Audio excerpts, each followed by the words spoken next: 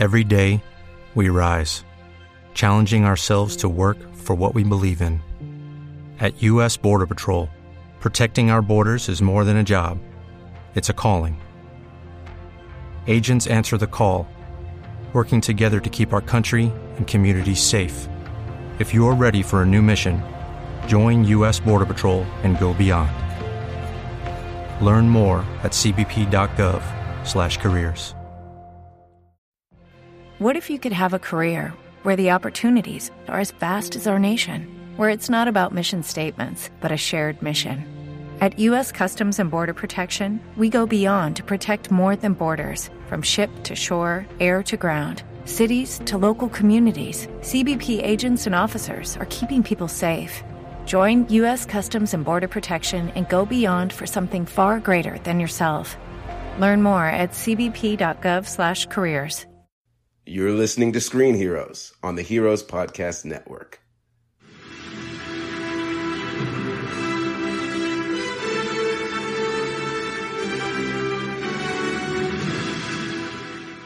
Hey guys, welcome back to another episode of Screen Heroes. My name is Ray, and I am one of your hosts. I am joined by my other two hosts, Ryan. Hello. And Derek. Hi. And guys, what are we doing tonight? Like, why are we here? We're a little later than normal. Yes. On the live stream. Yes. So let's just be honest about that. We had a family member pass this weekend, and we were making plans for the funeral tomorrow. It kind of threw everything into a loop, so But we had to talk about this. So. We have to talk about this. 11 years, 22 films. It can't be missed. Yeah. The movie to end all movies. Right, they're done. There's no other movies. That's it. Yeah, this is the last one they ever were going to make. Yeah. It's pretty incredible. You know, sad for people like Tom Holland and Brie Larson who are just starting their career, but whatever. I just meant movies in general. Like same here. Yeah, we're canceling all James their movies. Bond's done, and no more period pieces for costume design Oscars. I did hear that the movie made over $1 billion this weekend. Just during the weekend. And it ended all wars. Just because everyone was too busy watching the movie. Yeah.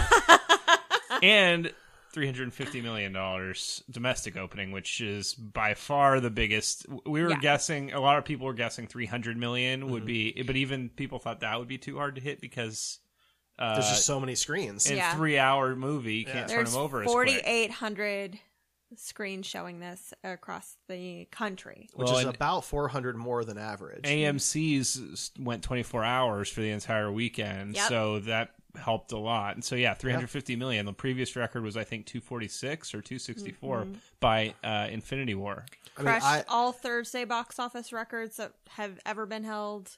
I was talking with some people at work, and they wanted to know what I thought it might make opening weekend. And I said on the high side, I was like, maybe opening weekend, not full run. Opening weekend, maybe 800 million. Yeah. And I thought that was kind of a lofty goal for opening weekend. It's huge. And it crushed that, clearly. Yeah. Well, that would have beaten the record, which was Infinity War at 650 something million. I expected it to break everybody, but it didn't occur to me that AMC would go 24 hours. My new prediction is this might be the first movie to hit $3 billion in its entire runtime, because this is going to play well into the summer.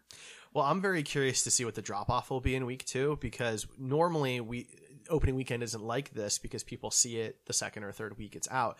If everybody saw it opening weekend because there were 1 million showtimes available, it could have a 60, 70, 80% drop-off in week 2. It had a pretty big drop today from the weekend. It did not break the record for the Monday. So yesterday was the first day that it did not break a record in its run. Yeah, I think it made $36 million yesterday domestically. Yeah, which is not a record. No. Wow, I wonder what do you guys know what the Monday record is? I don't. Okay, I was just curious because that sounds like a lot for a Monday, right? Yeah, it really does. But in context of what the movie made over the weekend, it's really not that much. Yeah. Derek predicted that Captain Marvel would get a boost and be pushed to the top 3 again, and it was. The weekend actuals, Captain Marvel made $8 million, which was above Curse of La Llorona.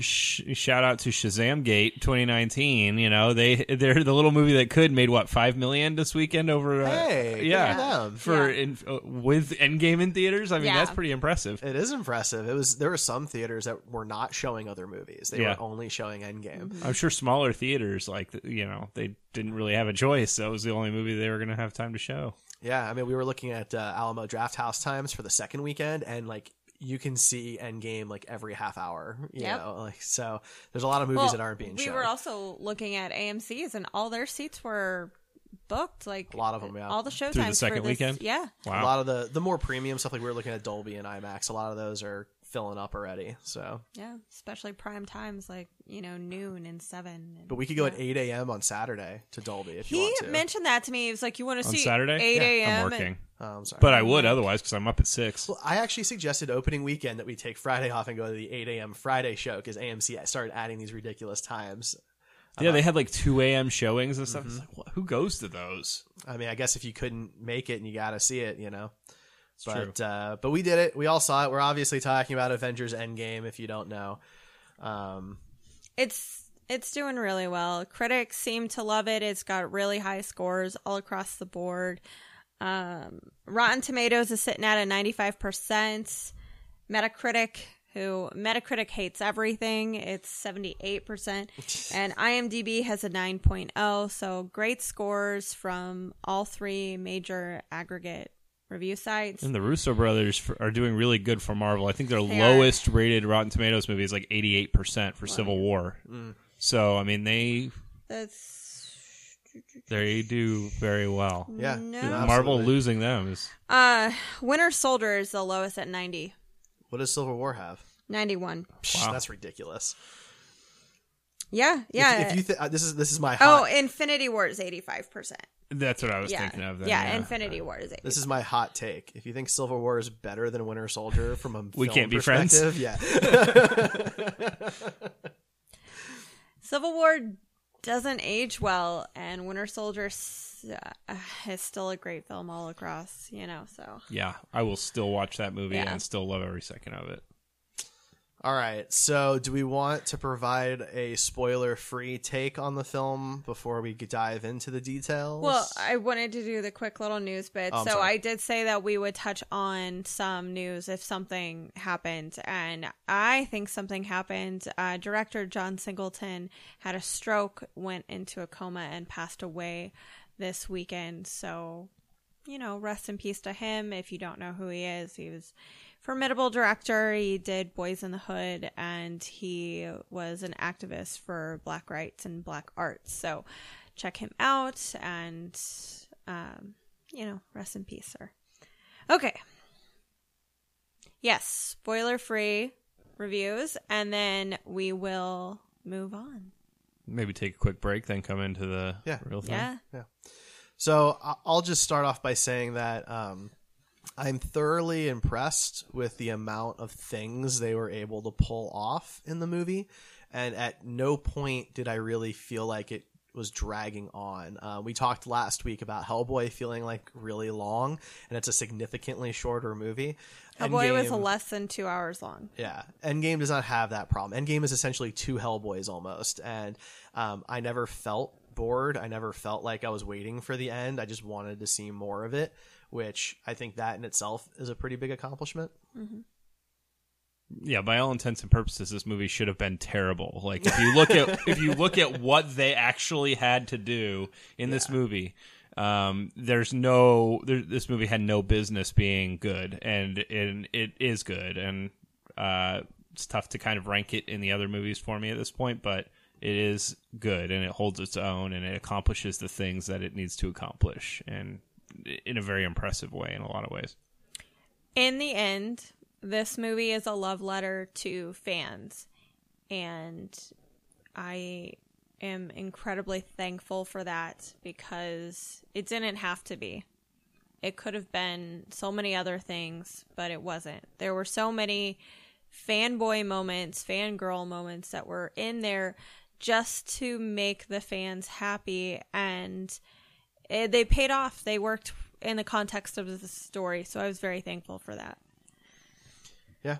I do. I highly recommend it. It is in my top 5. So I will say, then this is spoiler free, but it touches on far more of the MCU than I thought it would. Like originally, the Russos said that like the minimum you needed to watch was Civil War and Infinity War. Yeah. Right. And I was like, okay, I felt like that was kind of a short list, but all right. And then I came up with my own list, and it was like 12 or 14 of the 21 currently existing movies. I'm like, well, that seems like a lot. And then we watched it, and it's like some of the ones that were not on my list needed to be. And that in itself is very impressive, that the Russos clearly, everybody involved clearly knew what the MCU was, what it is, right? And it touches on so many corners of that universe.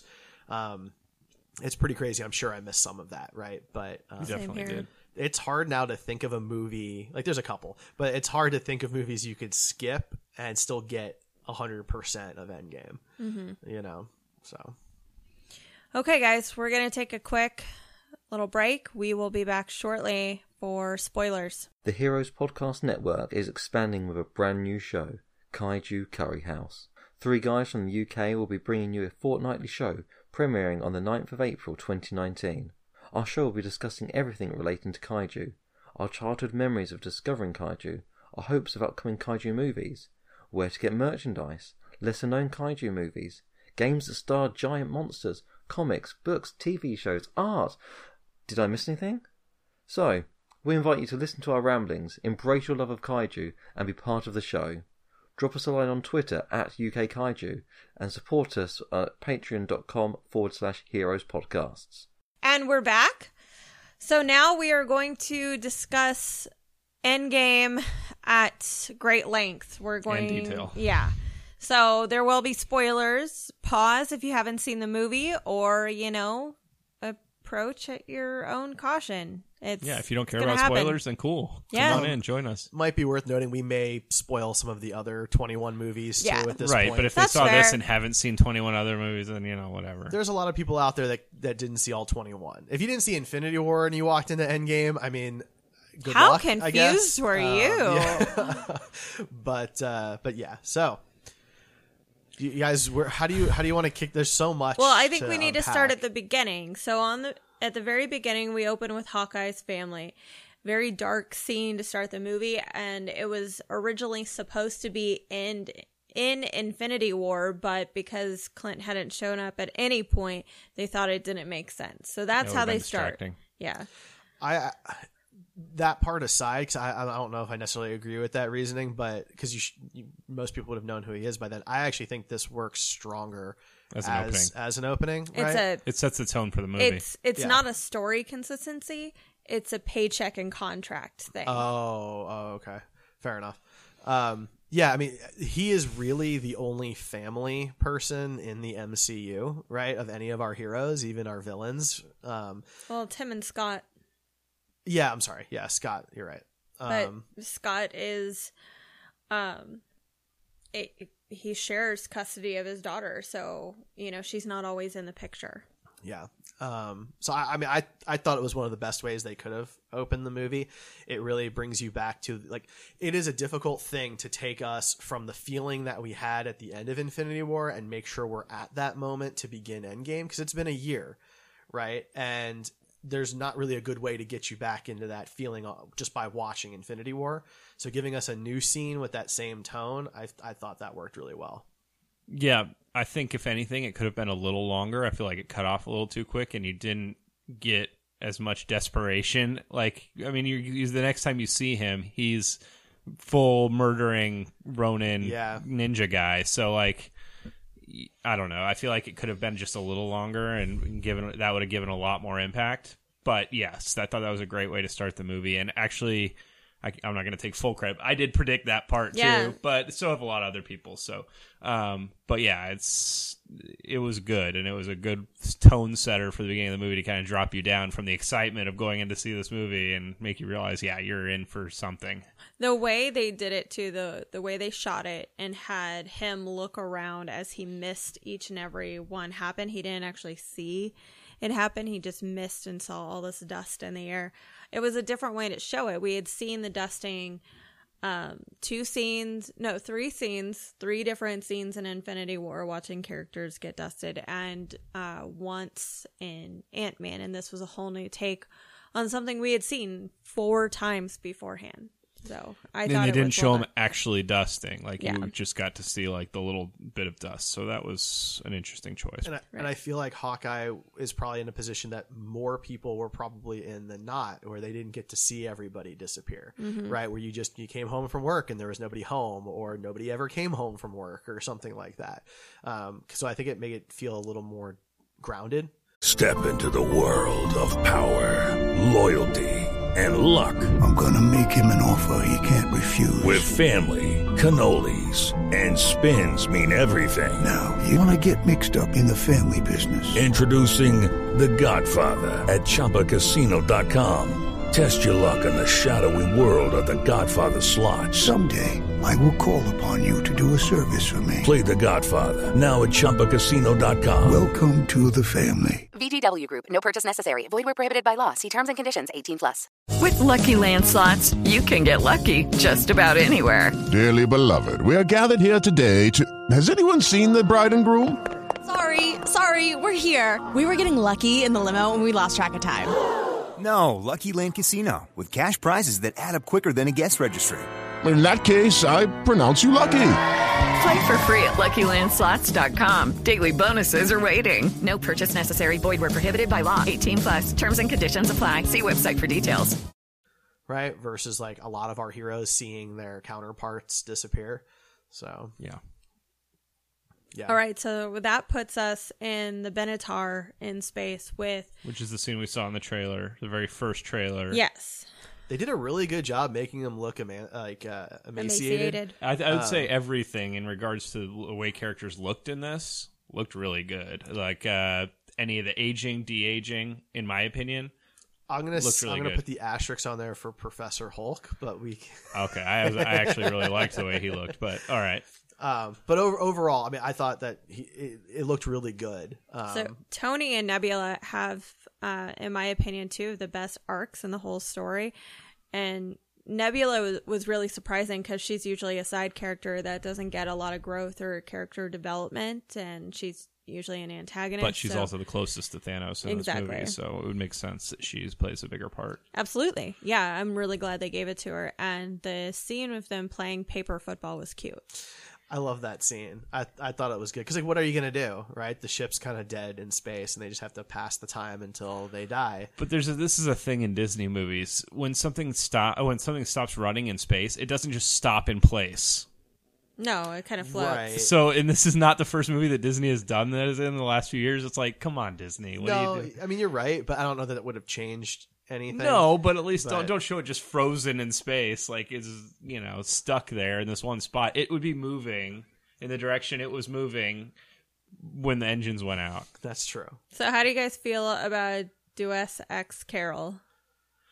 I mean, look, I don't know about you guys, but I was pretty sure that was what was going to happen. I think we all knew it was either going to be her or Pepper. Right, I was pretty sure it was going to be Carol. Probably, but when he mentioned no, there's no rescue this time.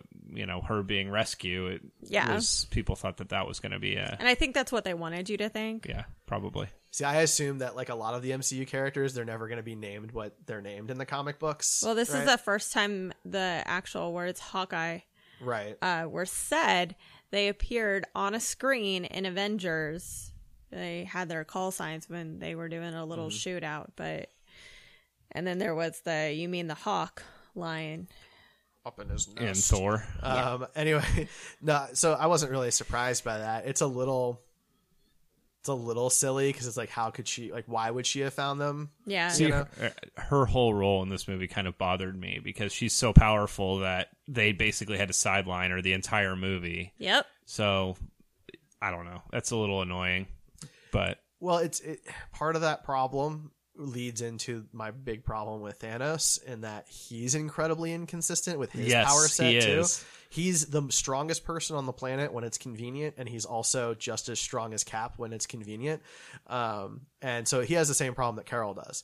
And when you create, it's a Superman. Well, so does problem, Wanda. Wanda is incredibly powerful in one scene, and then 2 seconds later, she's being beat down by something she could have destroyed. So, that was bothersome. I don't know why she and Carol were nerfed so much. I don't know that Carol got nerfed so much as Thanos got buffed to throw her around. Because, when you think about, if we're going to go right into this, in Infinity War, it took Spider-Man, Iron Man, Doctor Strange, and everybody they were able to incapacitate Thanos with the 4 of the 6 Infinity Stones. Right. In this movie, no Infinity Gauntlet, no stones. Thor, Iron Man, and Captain America couldn't do anything to him. And those 9 years made all the difference. Apparently, he had really aged and gotten weaker in those years. It was his prime or something. back 9 years ago. You really should have seen him back then. That bothered me. That whole thing. I actually think the whole movie would have been better if they just left Thanos dead from the beginning, and the whole rest of the movie was about them trying to reverse everything, and they could find some other way of handling it, but leave Thanos out as a villain at that point. Well, so. Again, maybe we're jumping around a little bit, but I'm not sure how to connect my thoughts.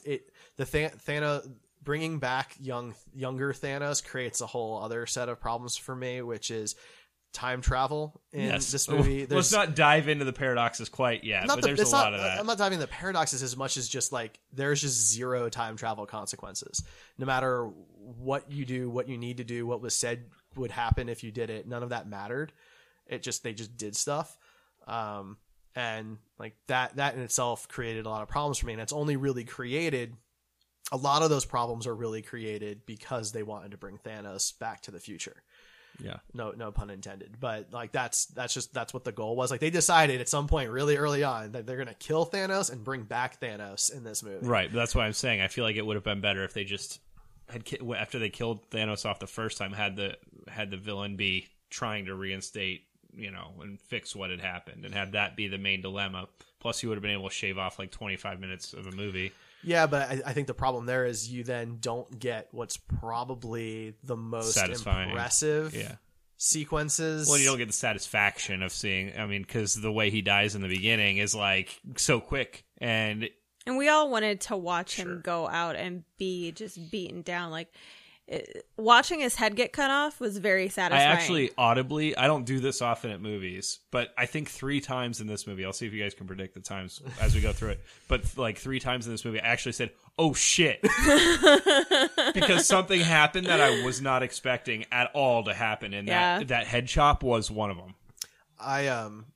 See, for me, don't get me wrong, obviously you want Thanos to lose and you want to see him get beat down, but everything else about that fight is really what got me. All the heroes, when there were all these rumors about there's a shot with everybody, I'm no, there isn't. There's just how logistically, just in the real world. Well, there wasn't. There basically was. What are you talking about? Guys, we really jumped ahead. Oh, yeah. We should talk about Tony getting back and everybody discussing things. We should talk about the time with jump. Cap and Tony, where Tony's just ripping Cap. I was like, oh my gosh, that scene sucks. Felt good actually for me. Look, I love Cap, I really do. I really, really do. But Civil War created a lot of problems for me. Right, but Tony wasn't exactly innocent in the whole thing either. No, that was bad. He wasn't. But if I had to pick one guy to back, it would be Tony in that scenario. But barely. And I appreciated where Tony was coming from, what Tony had been through, what he had seen, what he needed Cap to be there for, and Cap wasn't there. That showed how important he is to him. Cap was important to Tony. They may not have been best friends, really, but Tony felt that he needed Cap. And that's an important thing to admit in front of everybody. But that's a huge reason why they lost. And we knew that. We knew in Infinity War they were going to lose because everybody was so divided. To be fair, though, Tony was supposed to call Cap and never did. He refused to, if I recall, in Infinity War. He loses the phone. No. Okay. He loses that phone pretty early on. But Banner makes the call instead. He had the phone, and Banner tells him to call him because this is life-ending. Well, that's fine. You can blame Cap all you want, but there's equal blame to go between the two of them. And I thought, it was a fine scene. It had to happen that way. Cap was not going to do that to Tony. No, of course not. That's not who he is. Character. No, he stood there and he took the abuse. Yeah, which is what he probably, as the leader, knew he needed to do. Yeah. Well, that's what those characters needed to do. Yeah. Right. That's just what it's what everybody needed to see. Yeah. But it was heartbreaking because, for me anyway, because I know Cap is not a bad guy, but it sure made him seem like a bad guy the way it was all. Well, between the 21 movies before this, we had seen those two characters be the absolute best versions of themselves and the absolute worst versions of themselves. They got the best treatment out of any other characters, and they had the real hero's journey. So we've been on their side at times, and we've had to step back and be like, man, I don't really like you at this moment. So, this movie was a big payoff for all that, all those emotions. For me, it helps humanize Cap, because there can be versions of him that are too Boy Scouty, like Superman, right? And I need flawed heroes most of the time. There's exceptions. That's where Marvel succeeds, is their flaws. But with Cap, like, you don't get to see those flaws too much in the MCU. Civil War kind of brought some of them out, but this was the first time the two of them really could go head to head about it. Yeah. So that scene was really important for me. Sure. So I can definitely agree with that. Okay, so then they head to this random planet with a garden, and they kill. Thanos is picking some fruits. Just these with his burnt up arm, giant-ass dragon fruit berry things, and he's a disabled farmer now. Yeah. He's in rough shape with his armor hanging up on a scarecrow, which is straight out of the comics. Yeah. I'm actually surprised he had enough strength to survive using the glove a second time to destroy the stones. Right. I find that impressive. Carol just swooping in and tackling him. I'm really surprised I didn't break bones or something like that. Like, they should have. Thanos is generally exceptionally tough. Right, but he has gone through 2 snaps to do stuff, and he's and a giant axe to the chest. Yeah.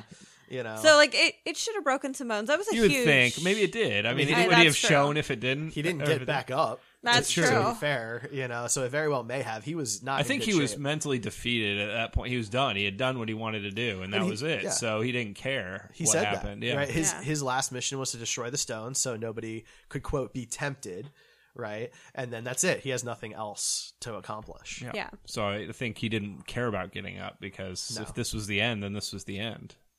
Yeah. But then the head chop happens, and I was like, oh my God, is this a Disney movie? Literally, the daughter gets sprayed with blood across the face of her father head. But it's not red blood. So I love that she said gross. That was such a non-nebula moment. The head also. What is this? What Disney is this? I was very happy. Well, and there was a lot of more adult language. Yes, in this there movie. was. They said shit over 10 times. Yeah. I can't believe they got away with that. They must have had to pay off some people to keep that PG-13 rating, I think. There's no rhyme or reason to the MPAA. There's some. They rules. admit themselves that they just have a discussion about each film, and that's it. I actually don't think they needed all those shits. Some of them felt like, why are they even? Yeah. It feels weird when Cap curses, especially given Age of Ultron. Right. I'm okay. Like, if he doesn't curse, that's fine, right? But having him curse just felt weird. Yeah. I don't know. After he chastised other people for doing it, Not really that as much as it just seems weird coming out of him. That's all. Yeah. Well, he's grown. Yeah, that's true. All right. So after that, we get back to Earth, and it's 5 years later. There is a huge time jump, and it starts with Ant-Man being stuck in... The real hero of Endgame is the rat. Splinter. The rat that walked across the thing. What the... Oh, my God. Yeah. That part was a little... For me, it was like, okay, really? Yeah, I mean, he's supposed to be highly intelligent, so I'm not sure why they couldn't have just given him a line of dialogue that said, "Hey, I inverted XYZ." And he's a thief. He's not a scientist, so his skill sets are different. And getting out of sticky situations seems like it would be a Scott Lang thing to do. Well, not only that, but all the other Avengers you could just have a throwaway line about how they were looking into Hank Pym's research while they were researching things, and then they go find the van and flip it on. There could have. There's any number of reasons that weren't a rat walking across a control panel. It is a little silly, right? Because then it's like, okay, so everything is fixed because a rat happened to step on a control panel. Yeah, but if it hadn't, then the whole world would still be the way it was. We also get our third Community appearance in the MCU by Ken Jeong. Yeah. Everybody in my theater laughed. Well, not everybody, but a lot of people laughed. Yeah, same here. It was good to see him, but, I'm really glad he didn't talk because, that would have taken me out of it. He does have those kind of moments. It was intense, though, when, Scott goes to the memorial and he's looking for his daughter's name. And instead he finds himself. That's got to be a freaky moment, Yeah. He clearly doesn't understand especially when he thinks he was only gone for 15 minutes or something like that. 5 hours. Is that what it was? Okay, yeah. I mean, that's got to be it's got to mess with his head, right? And of course, we see Tony. He's got a family now. Yeah. Right. Well, I was going to say Scott and Cassie's reunion was the first time I got a little choked up. Like Hawkeye stuff was very surprising that that's how they opened, but I got a little choked up when I saw Scott and Cassie back together, and she's an adult now. Mm-hmm. She's 18, 19, and she's been without her dad for 5 years. So, nobody else is coming back. So that's weird. It is. Yeah. It's an intense moment. And, Tony kind of gets his happy ending. It kind of seems like, he's got the farm on the lake. He's got his daughter that he wanted. His wife, yeah. That he talked about in Infinity War and all that kind of stuff. With Lucky Land Slots, you can get lucky just about anywhere. Dearly beloved, we are gathered here today to... Has anyone seen the bride and groom? Sorry, we're here. We were getting lucky in the limo and we lost track of time. No, Lucky Land Casino, with cash prizes that add up quicker than a guest registry. In that case, I pronounce you lucky. Play for free at LuckyLandSlots.com. Daily bonuses are waiting. No purchase necessary. Void where prohibited by law. 18+. Terms and conditions apply. See website for details. With Lucky Land Slots, you can get lucky just about anywhere. This is your captain speaking. We've got clear runway and the weather's fine, but we're just going to circle up here a while and get lucky. No, nothing like that. It's just these cash prizes add up quick. So I suggest you sit back, keep your tray table upright, and start getting lucky. Play for free at LuckyLandSlots.com. Are you feeling lucky? No purchase necessary. Void where prohibited by law. 18+ terms and conditions apply. See website for details. He's still building suits. Even though he's done. Well, he talked about building Pepper a farm in Ultron, just like Clint. It's just it's another little weird thing with his character where he's constantly done being Iron Man and constantly building new Iron Man suits at the same time. Iron Man is an addiction for him, and he doesn't ever want to give it up, and he's never going to. Mm-hmm. Pepper calls him out on it. You know that. So Scott and Cap and Natasha all visit Tony. Well, we should probably talk about the Scott and Natasha scene. And Cap? The Cap scene, the Cap and Natasha scene. Sorry. So Cap is helping people through like grief counseling for those, which I loved. Oh my god, talk about like wholesome. You just want to hug this guy. Yeah. Well, he's First just of all, him. He's cameos by Joe Russo and the first Jim openly Starlin, gay character in the MCU. Which, first of all, like, stop calling that representation, because it's not. It's a good nod. There's no reason why the character couldn't be any which way, and the fact that he was, and it came from the director himself, that's a statement is. Him being in the movie kind of was distracting in that scene, because I was like, he's not a great actor, and so it was a little distracting. But that scene was great. And you're no Jon Favreau, sir. I think so. I haven't really cared about Natasha in any of these movies. She's been a character, but she's been a side character and not one that I've really cared about. I guess in Winter Soldier, I think it was I started liking her there a little bit, but man, she had to go pick up a fossil. Seeing her get emotional in this movie, and that one-on-one very personal scene with her and Steve was good, and like it really made me care more about her, and honestly through the whole movie she might have been my favorite part. So this is the first film I believe that they gave her deep characterization, that they really dug in. Avengers Age of Ultron tried that really hard, and the problem is they tried it with a romance that nobody else in Marvel believed in. It was really Whedon's baby to cultivate that, and when he dropped off, nobody else felt that they needed to continue that storyline, so all of a sudden all characterization of her just dropped, but Hulk's and she just went back to being Spy. Exactly. Although in Winter Soldier she did get more like Winter Soldier was before Age of Ultron. Was it? Yeah. Okay. Well, it was 2014 versus 2015, so that was point stands. Yeah. Your point stands. I mean, not mine. And it was the Russos too. Yeah. Who, they They care about characterization a lot and utilizing characters. So. Natasha had a great storyline in this, and right now she's basically coordinating the Avengers. And when you learn more about her, which they don't tell you much, it's because that's all she has in this world. She's done. S.H.I.E.L.D. is gone, so she doesn't have her former employer. Her mentors are gone. Nick Fury's gone, and she can't trust Alexander Pierce, and he's gone now. So like she just has Cap is her best friend in the whole world. She has Carol, Rocket. Don't forget about Barton. Nebula. Yeah. She left. can't keep track of him, so she's sending James Rhodes to find him. Yeah, because they know what he's doing, and she can't accept that. Yeah.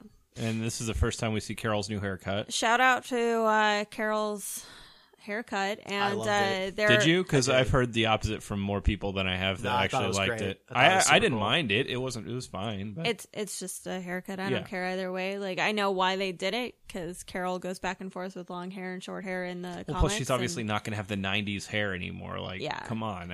I appreciated the nod to the comics without making it look cartoony. Yeah. I thought it looked good. I thought she looked good. Even better, in the comics, Carol and James Rhodes have a relationship, and they shared some cute eye contact, and she told Rhodes to be careful. So whether or not that gets played up or dropped, it was just a cute little nod as well. So that was a good scene. And watching Scarlett Johansson played the shit out of this character in this movie. She did really good. She did a very good job.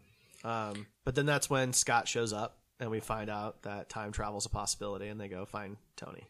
And that's where we get back to his little lake house. So is this confusing to anybody else? Like, has he been working on time travel, or was he able to just figure out time travel in like 5 minutes? I think he probably touched it a few times in between that 5 years, because he couldn't. He wanted to also figure out something. So he just had a random breakthrough that day? I think so. So, I mean, it is hard to know how much time passed between when they came to ask him for help and when he figured it out, because it seems like it's like 3 days maybe. But it could have been up to a month, I think. It seemed to me like it was that night that, like, right before in bed, he was like, run this simulation, and then it's magically good, There was not really a good way of handling that. I mean, it wasn't handled well, I don't think. I agree with you, and I don't think it was necessary to have him push them away just to go and do the exact thing that they asked him to do anyway. Like, well, it just shows that he can't quit being Iron Man no matter how much he tells people that he's done. I know, and I get that. It's character. But since Pepper doesn't have a problem with it, at this point, Right, that's true. Watching her, like, be almost amused. Like, she used to get defeated when he would go back into this stuff and put himself annoyed, in the middle like, threaten to leave him and stuff like that, yeah. And she did leave multiple times. Like, they were broken up in Civil War. Yeah. And that's why, that's the in-story version why we didn't get to see her. But in this movie, she was almost like a supportive wife. She was as supportive of Tony as I've seen, and I thought that was actually kind of nice, Yeah. Yeah, she had some good moments in the movie. The way he comes up with the solution, it's very fast, right? Yeah. I appreciated in it's Iron Man 2 actually, where he's building the collider in his house, right? And he, you can see Cap's shield in the background and stuff like that, right? Yeah. Like that. No, it was holding up a part of the laser right. thing, Sorry, yeah. Like that scene. And Coulson was really upset. That scene makes more sense to me. I can't believe I'm saying something good about Iron Man 2 here, but that scene worked better for me than this montage. Right, because at least you got to see him working on something and like sweating and turning wrenches and things like that. The simulation wasn't great, but the conversation he had with Pepper afterwards was great, and the conversation he had with Morgan about the juice pops and "I love you 3000." Yeah, it's a good moment. Mm-hmm. Yeah. One of the best parts about Tony is his side characters, the people he. Those movies have created, because Pepper and Rhodes and even Happy are more interesting than some of the side characters we get in the other films. I do like that they gave him something to lose, though. Like, everybody's lost everything. And he kind of ended up on top. Right. Yeah. So he's really the one who has something to lose. Except for the whole Peter thing. Yeah. Well, right. And that's what draws him back in. Is the chance to bring him back, but he has that caveat though. He's like, we can't change the last 5 years, which we can talk about that later. That creates an interesting problem, but he's not going to risk losing his family. So he turns him down, but he still figures it out, and they go to Professor Big Brain. Right. They call him the bigger brain. Yeah, I really don't know how to feel about Professor Hulk. I think mainly because we don't get to see any of how it came to be. Yeah, his character arc happens before the movie even starts. You just kind of hear snippets of what happened. And because we heard, like, nothing happened in Infinity War. We got only Banner and now only Hulk. And well, no, I mean, is that Hulk or is that Banner? Because it seems like it's Banner to me. I would just kill for an in-between. You know? Right? Like, I think that is the in-between, right? Like, you get the Hulk strength and Banner's intelligence. That's No, I meant the moment. Yeah, the actual time in between. Maybe that's what the Hulk and She-Hulk show will be. I think Professor Hulk works for the Hulk and She-Hulk show. I agree. Because, I think I really enjoy seeing a savage Hulk on screen. It actually sold me on seeing him in that first scene when they're in the diner. Actually sold me on a She-Hulk show because I was like, okay, they can make it look, because I thought he looked good. There were a couple moments I was not a fan, but the whole concept was just odd to me because it seemed like he was 100% Banner, but he just looked kind of like Hulk. One, he was smaller. Like, this is the smallest the Hulk has ever been, which is fine. He doesn't get all the Hulk strength, right? Because he's not as angry. Yeah, but it just didn't seem like there was any Hulk, and so the fact that he looked like that, the only reason Professor Hulk is in this movie and not just Bruce Banner is because of the gauntlet.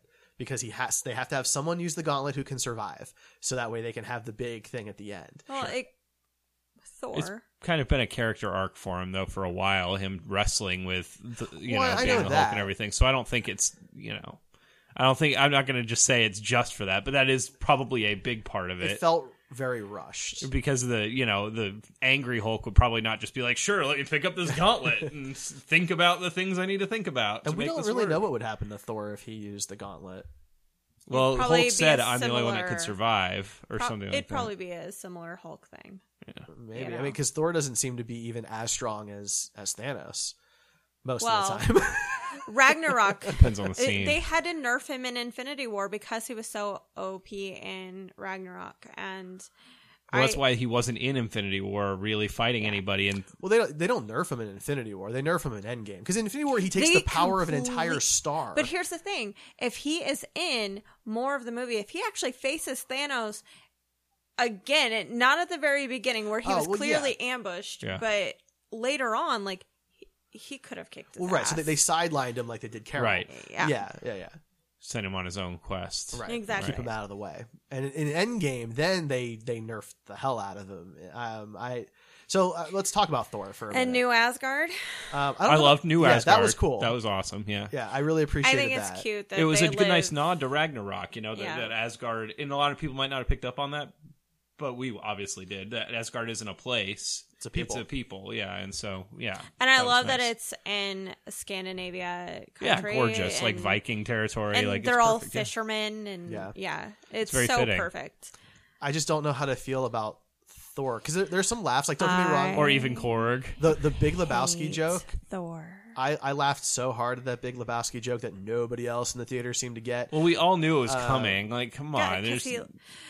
Okay, so I have never, ever, ever had a problem with Thor's look, but his wig and his merkin on his face was awful. Like, they were really bad. They could have done a lot better. And I am all for dad bod Thor. I really am. That's beyond dad bod. I really... Speak for yourself. Here's the thing. My Thor can look however he wants. It's very Norse gods to have multiple body types. So that doesn't bother me because they age and they adapt and they change. They're not perfect like Greeks stay perfect. I'm really pissed off for a couple reasons. One is his PTSD was not taken seriously and it was played up for laughs multiple times. And almost the whole time. I felt really slighted by that because Tony's PTSD and Bucky's PTSD has been taken very seriously. And aside from his conversation with Frigga in Asgard, all the other time it was completely like mocked. Yeah. I'm tired of movie tropes just being like when a person gives up, they automatically make them fat. Like there's other ways to show people giving up, and clearly being a drunk and only playing Fortnite with your two best buds instead of, actually doing something about the world is giving up. So I don't know why he had to be fat as well. It's just a stupid trope in films. And as a plus size woman, like, I work really hard and I'm still fat, so I'm not lazy. I mean, first thing, there were a lot of very happy cosplayers seeing that because now they can finally cosplay as Thor without having the body of a god. Which is why I'm totally fine with a bigger Thor. I didn't have a problem with the PTSD being mocked because of Thor's character from the last two movies. His whole tone of his character has changed. He is now very rarely serious. Yeah, he's a comedic and more relief. humorous. So, and there was enough serious in this movie. I understand, like, in the real world that mocking PTSD is not okay and nobody should do that. But in the movie context, I think it was fine. I don't think it was meant as a slight towards people in real life. Oh, no, I don't think it was a slight. I think it's just an unfair scope that they put on it because also I loved Korg and Meek playing Fortnite. I don't care about Fortnite. Fortnite annoys me. It could have been any game, but they actually had a deal with Korg them set up. So I'll love whatever. Korg no matter what. But Tony gets to be comedic and serious, and I don't see why Thor can't be the exact same. He has serious moments, but it's mostly funny. Yeah, it seems like. I think Bucky's part of the problem, never funny, so that's a weird comparison. But yeah, I think part of the problem for me is that his PTSD completely sidelines him for like the significant majority of the film. With the Lucky Land Slots, you can get lucky just about anywhere. This is your captain speaking. We've got clear runway and the weather's fine, but we're just going to circle up here a while and get lucky. No, nothing like that. It's just these cash prizes add up quick. So I suggest you sit back, keep your tray table upright, and start getting lucky. Play for free at LuckyLandSlots.com. Are you feeling lucky? No purchase necessary. Void where prohibited by law. 18+ terms and conditions apply. See website for details. Hey guys, it is Ryan. I'm not sure if you know this about me, but I'm a bit of a fun fanatic when I can. I like to work, but I like fun too. It's a thing. And now the truth is out there. I can tell you about my favorite place to have fun. Chumba Casino. They have hundreds of social casino style games to choose from with new games released each week. You can play for free anytime, anywhere. And each day brings a new chance to collect daily bonuses. So join me in the fun. Sign up now at ChumbaCasino.com. No purchase necessary. VGW Group. Void where prohibited by law. See terms and conditions. 18+. And again, that was just a way to get him out of the way because he is so powerful. It's why you don't see Carol in most of the movie either, right? It's that problem of these are the two big powerhouses. And if you have them around all the time, just send them in to do everything. And once you bring back Wanda and Doctor Strange, why are the others even fighting? Like, what?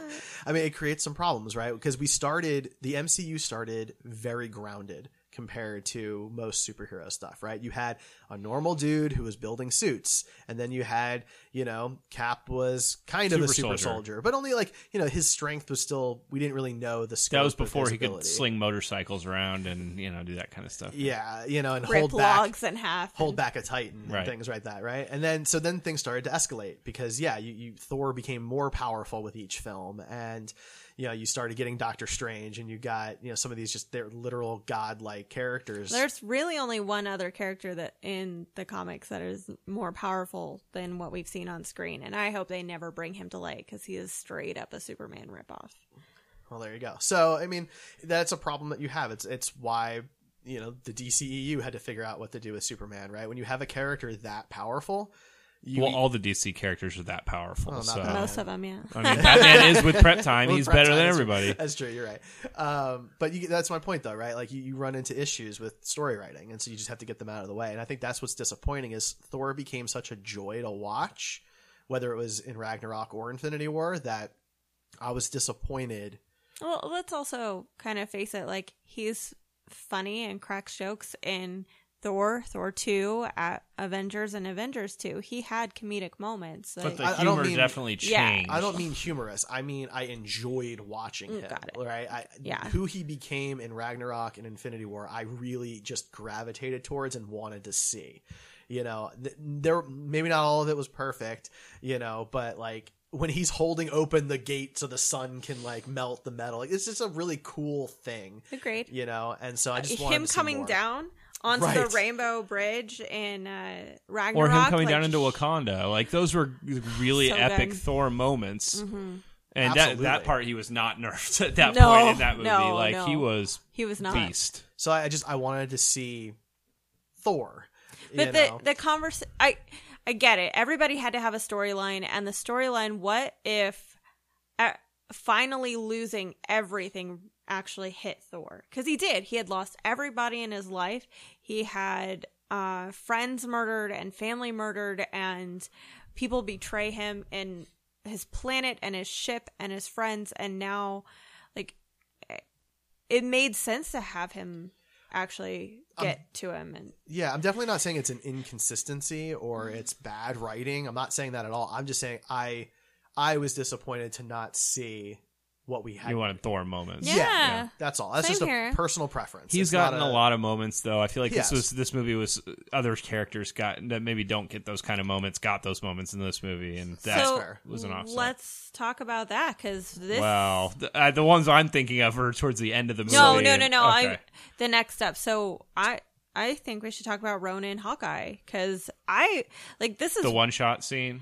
This or is the no one cut scene, whatever it was. of the movies where I'm actually really impressed with his storyline. I was invested, and I thought he was interesting, and I really enjoyed having him on screen. And I don't usually like Jeremy Renner. I don't like him in most films, so I like Hawkeye in this especially because he is the most human there, right? Except for Natasha, right? Those two are the normal people. Right, they don't have suits of armor. They don't have super strength. They can't fly. None no of that science kind of stuff. behind them or anything. Right, they just have their human abilities. And so seeing him, and later some of the stuff that he does to keep fighting what he can do is cool. It's cool to see him not give up when he easily could have. He freaking snapped. Don't get me wrong, but Yeah. All right, no you pun said intended. the thing. But he's going after bad people, right? And I appreciate that, even though he's got nothing left. So when it's him, it's okay, but when it's the Punisher, you don't like it. I didn't say that. I know. I'm just kidding. That's not what I said at all. I'm saying that he lost everything, and he could have ended up like Thor. He could have, but he didn't. Right? He turned into the Punisher without guns. He did turn into the Punisher. Yeah, and I can appreciate that he still was fighting for something. Yeah. I feel like he would have turned into Thor if he stopped. If he sat down and reflected, like if he had gone back to that empty house with all of his kids' belongings and had to face it, then yeah. I actually think that's why he volunteers to jump back through time first as a newbie, because he's got nothing left to lose. Homicidal to the point of suicidal. Yeah. Well, that also the other point in the movie that comes later is evidence of that. But yes. As Ronan as a character, he was fine. His suit was cool, and the one shot scene. It's more like Clint Barton. Sure, Clint. That one scene where he was fighting the Yakuza guy, and it's like a one shot thing around it. Cool. Yeah, that was kind of cool. But overall, he just was like edgy, like emo guy, and whatever. He went and got a wacky haircut and a tattoo sleeve, and that makes him all of a sudden cool. No, but I get the point on he was the human, and sure, I just think they went maybe a little too far. Did he really need like a tattoo sleeve in this weird haircut? I'm not talking about any of that stuff. I mean after the time travel happens, right? I don't want to miss all of that, but just after that, when he has the gauntlet and has to protect it, I like that was a good scene. I like what he has to kind of go through he's the only one right now who's stopping everything. Yeah. And when you think about how powerful everybody else is, and it's all resting literally in his hands right now, that's a cool moment. Yeah. So. Him running from the Outriders, I think they're called. Was good. Yeah, that was what we were just talking about. Yeah, I think that's a neat scene. Yeah. But so can we talk about the time travel? So I think it's about where we're at this point. Okay. We didn't touch on the Ant-Man time travel scene when it's like instead of him traveling through time, the time is traveling through him, and he's like a little baby and an old man. And it's funny when Tony pulls up and he's like, Did he turn into a baby? yeah, and actually that scene when everybody's coming in and the tacos keep getting knocked out. Scott Lang was a treasure in this movie. Seriously, like we've needed him in Avengers movies before this because he for me was the most human. Human acting, sure. He was just Clint is a trained spy, all this other stuff. Scott is just a dude, right? That has a suit that can make him do stuff. So I mean, he knows how to use it though. He can become Giant Man, but he's a little bit of a fanboy. If he used the suit, he could do it too. But he doesn't have the suit, right? I'm just saying that I'm sure Clint could use an Iron Man suit if he was given one. I think that's a little more complicated, but is it? Yes, I think it is. I mean, Pepper figures it out really quick. Can we just agree on the fact that Hulk bringing Scott tacos? Yes. I love that. It's so good. It's so wholesome. It's cute. I love Paul Rudd is a gem. Yes, I love him, and I want him in every Avengers movie going forward. I hope he continues. I hope we get Ant-Man and the Wasp, whatever they call it. I want more. I loved him more in this movie than I did in the Ant-Man, and in at least the second Ant-Man movie, because I loved him being like this normal guy that's like around all these enhanced, super trained people, and he's just trying to fit in, and he sucks up the Cap all the time. I loved that. So for the time travel, they have enough Pym particles for one round trip each, plus like 2 test runs. Right? 1 test run. Right. Which they then do 2 test runs because they turn him into the baby thing and all that, and then Clint. Well, anyway, so all right. No. Clint's is the only test run? This is after the baby thing, okay. and he accidentally wastes it. Yeah. Right, no, I remember that. So Clint does the test run. So that means now everyone gets 1 round trip, right? Cool. They make a big deal out of that, right? How did Cap and Tony take another jump and still make it home? Because they went and got Pym particles from 1970. Oh, they stole more Pym particles. Yeah, okay, right. they went back to... There was a whole scene about it. Yeah, I forgot they stole more Pym particles. I remember them getting the Tesseract. I forgot about the Pym particles. Because that's what the scene really focuses on. But if we're going to go there... I forgot about that. If we're going to go there, then here was where my first... We're going to go to the individual scenes. So do you want to talk about New York first? Or do you want to talk about the Washington, D.C.? This is New York. Okay, talk about New York then. They had the time stone at that point. So why do they need to go get more Pym particles and all this other shit? Right. No. So that they do kind of explain that. How? So they have to take... Well, do they know how to use the time stone? Okay, so Hulk doesn't know how to use any stones, but magically he can put on the gauntlet and make everything good again. So I don't buy that people need training to use these stones. Thanos doesn't need any training to use the stones. Hulk puts on the gauntlet and uses all the stones. Well, Doctor Strange didn't really use any new train at all with the... He didn't do any time travel before he used the stone. I mean, look, yeah. I mean, that's fair, I guess. I don't know. I mean, that was my first major problem with the time travel in this movie. That one part there, when they're like, we've only got this one particle. It's like, you kind of got like the ultimate thing here. You could I mean, right. Because if Thanos had gotten the time stone first, then nothing would matter. Right. Right. And I think that's part of the problem, right? Is that the time travel there's no consequences to any of the time travel. So yeah, they have the time stone. And rather than use that, they use the Pym particles. The scene with the Ancient One was... I liked that Great scene, though, with him, when she knocks... Because how many people have crumpled the Hulk? Thanos? Well, he's only kind of the Hulk, but... Okay. Thanos and the Ancient One. Pretty much, as far as I can remember, that's about it. Now, Ray, you had an opinion about the Ancient One scene, because we talked a little bit about this. Did I? Yeah, do you remember? I don't. No, okay. I quite like that scene. Yeah, I thought it was really cool. It's one of my favorite scenes, actually, in the movie, which is kind of weird. What did I say? I don't remember. I've made a lot of comments about this I think you were saying it was your favorite scene with Hulk in it because Bruce just gets knocked into the ghost form. Maybe you were kidding. No. I like my Hulk savage. I really do. And the fact that we've seen him kind of aim it and control it to a certain degree...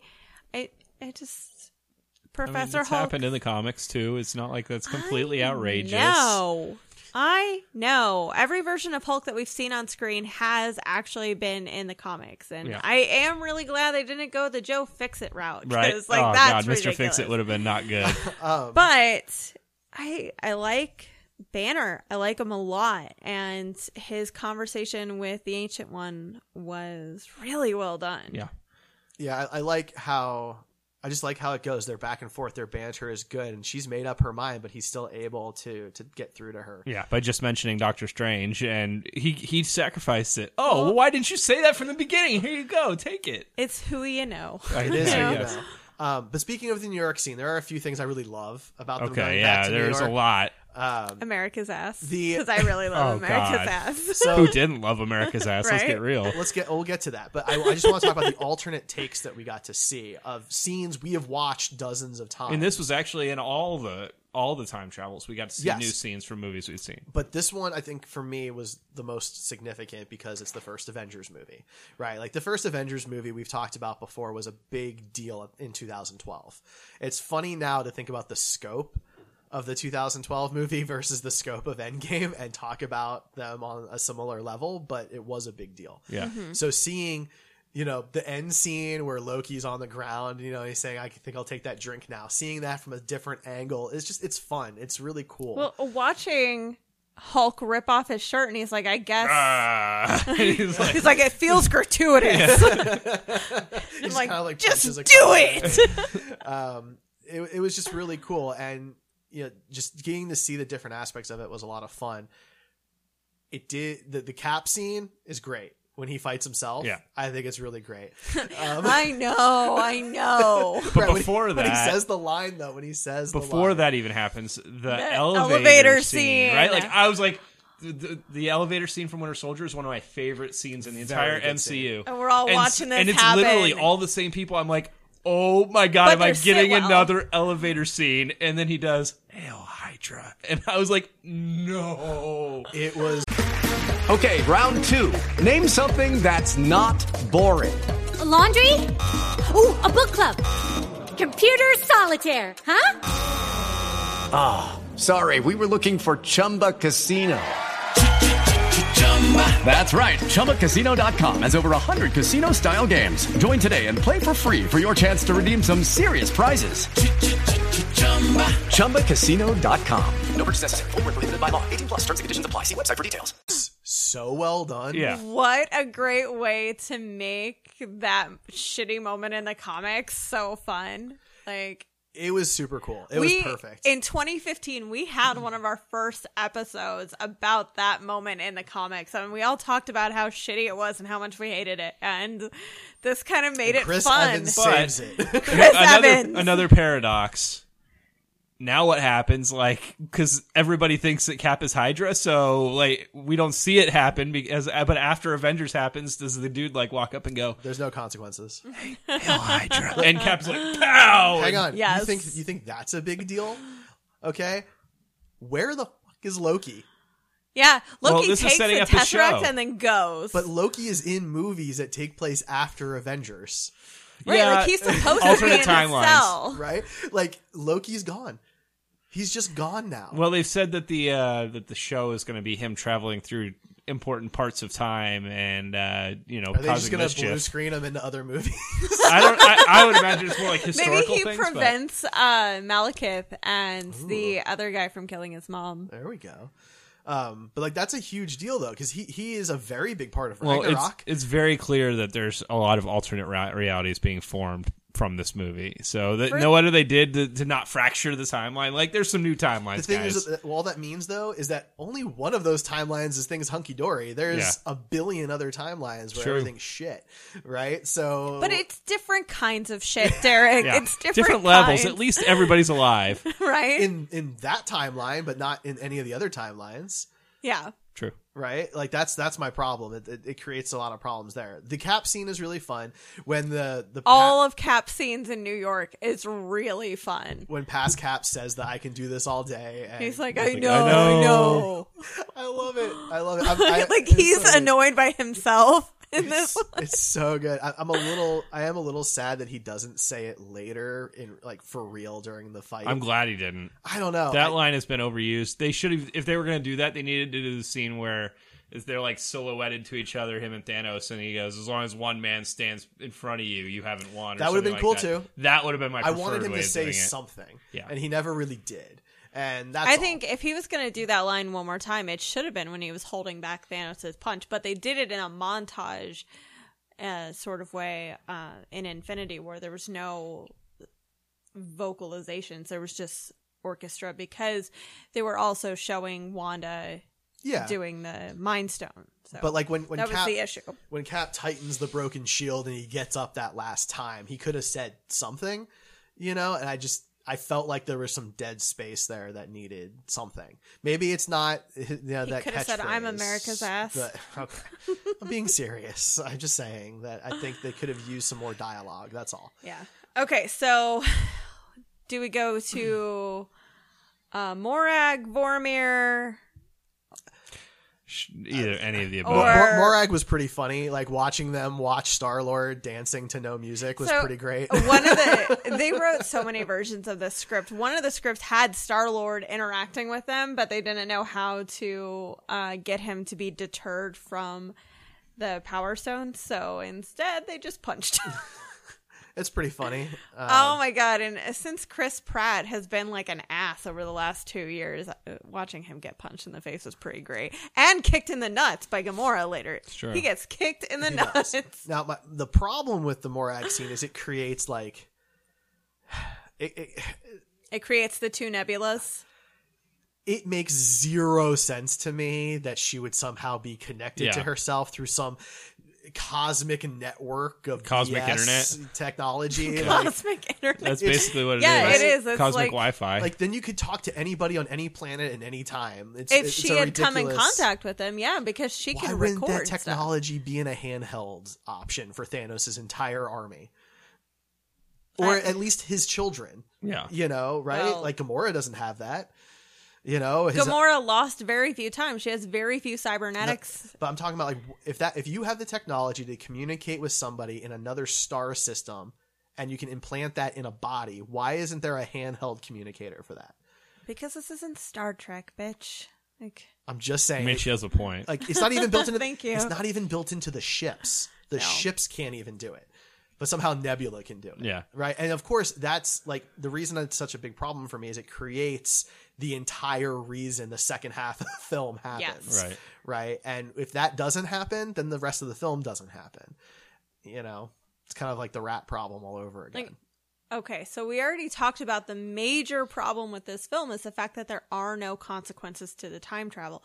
Nebula gets to kill her past self, and it doesn't matter. She doesn't even have, like, any remaining scar or anything. No, because it's a totally different person. Exactly. Yeah. Like, it's ridiculous. Well, sure, and they kill past Thanos, which should mean the original snap never happened to begin with. That's the problem. Every other form of time travel movie we have ever seen, even the crappy ones like Jumper, like Looper, they have rules to their time travel, and this one just doesn't. And they kind of make a joke about that early on, but that didn't really make me go, okay, I guess I'll forgive everything. Well, a joke doesn't solidify anything; it just brushes it off. If you use the Infinity Stones to do that type of stuff, then it's like paradox-free Futurama BS, right? But that's not how Thanos gets to present day. Thanos gets to present day using Pym particles that they're supposed to be out of. Yeah. Nebula somehow knows how to use this technology, even though it's past Nebula, who's never been on Earth before. But she somehow is able to bring Thanos and his entire ship there, and that's not using the Infinity Stones. So when you kill past versions of themselves, how are they still doing things? It's true. No explanation. I mean, we could talk for hours about, so about let's that. not. But all right, so Vormir. We all knew that, this is the thing for me, is it was a little anticlimactic because we all saw Infinity War. Right. That there's only one way to get the Soul Stone. It was just finding out which team's going to Vormir. Right. That was once you knew that it was Clint and Natasha, it was like, okay. Then it was more just like, okay, well, which one of them's going to do it? And they played that up really well. It never. Red Skull looks great, by the way. We got to really see him, and I was like, man, that looks like somebody I want to actually see in the movies. They did a very good job with him.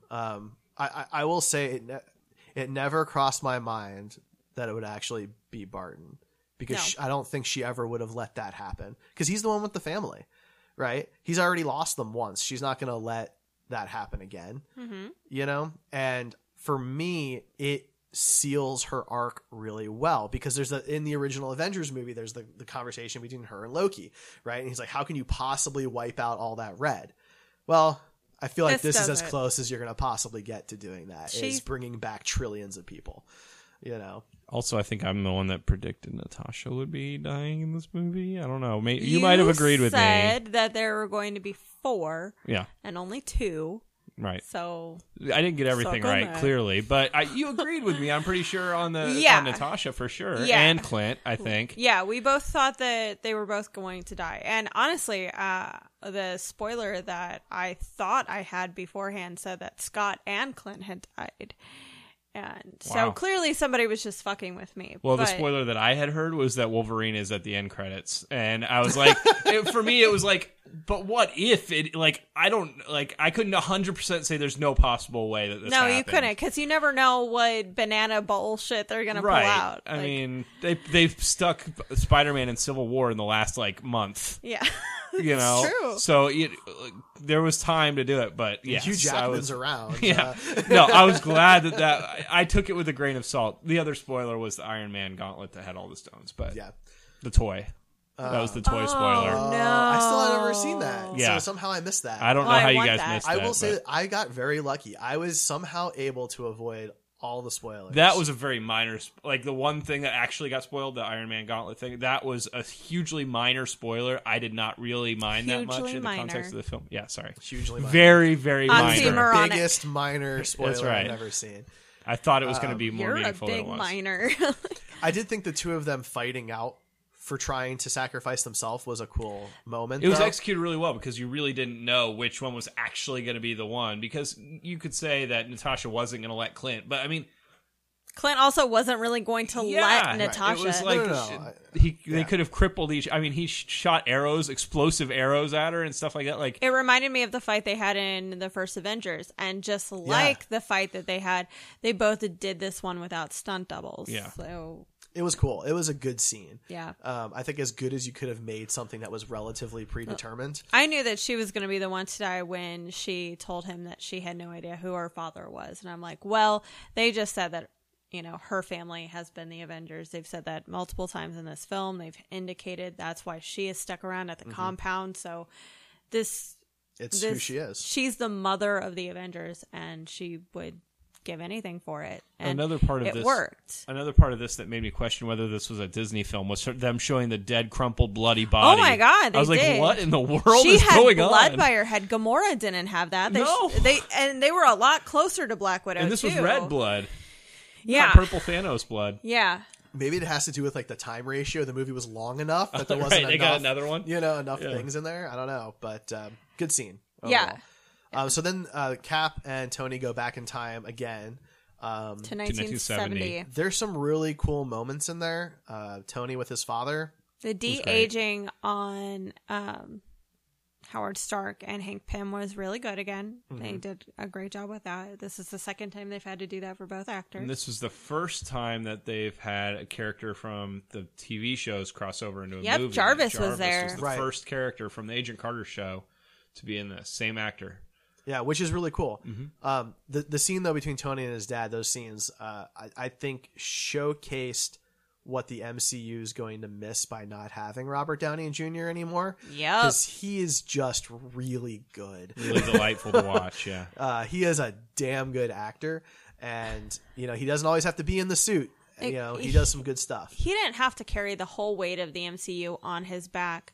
He didn't ever have to. Everybody around him is so strong and carries their films very well, but he still manages to be just a fucking standout character, actor, and even though the movies have kind of pulled back on their story-centric moments on Tony, like, he still steals scenes constantly. And see, I don't think he completely stole that scene. I think when Cap saw Peggy and was just watching her through the window, it was heartbreaking. And that's a beautiful scene. Yeah. So, I mean, there was a lot of emotion happening in that scene. Plus, having the two of them team up together, Cap and Tony again, was just wonderful. Yeah, there's a lot of good stuff in there. Our second Community cameo by Yvette Nicole Brown. Yeah. I barely recognized her, actually. Well, she's lost a lot of weight, and she had a much different hairstyle than what she normally sports. So they come back. Everyone comes back except for Natasha, which is sad, of course. And then things kind of just go off the rails. So here's my problem. Natasha's death is barely touched on. Now, I was not expecting a huge funeral or something, but I did figure that the 4 men that lamented her death, 5 men, excuse me, would have said some words to everybody who was still there. Or, they still had a job to do. They couldn't put things on hold to recognize her sacrifice the way they could later on in the film when everything's done. But I mean, really, they had the time stones. They could have done whatever they wanted.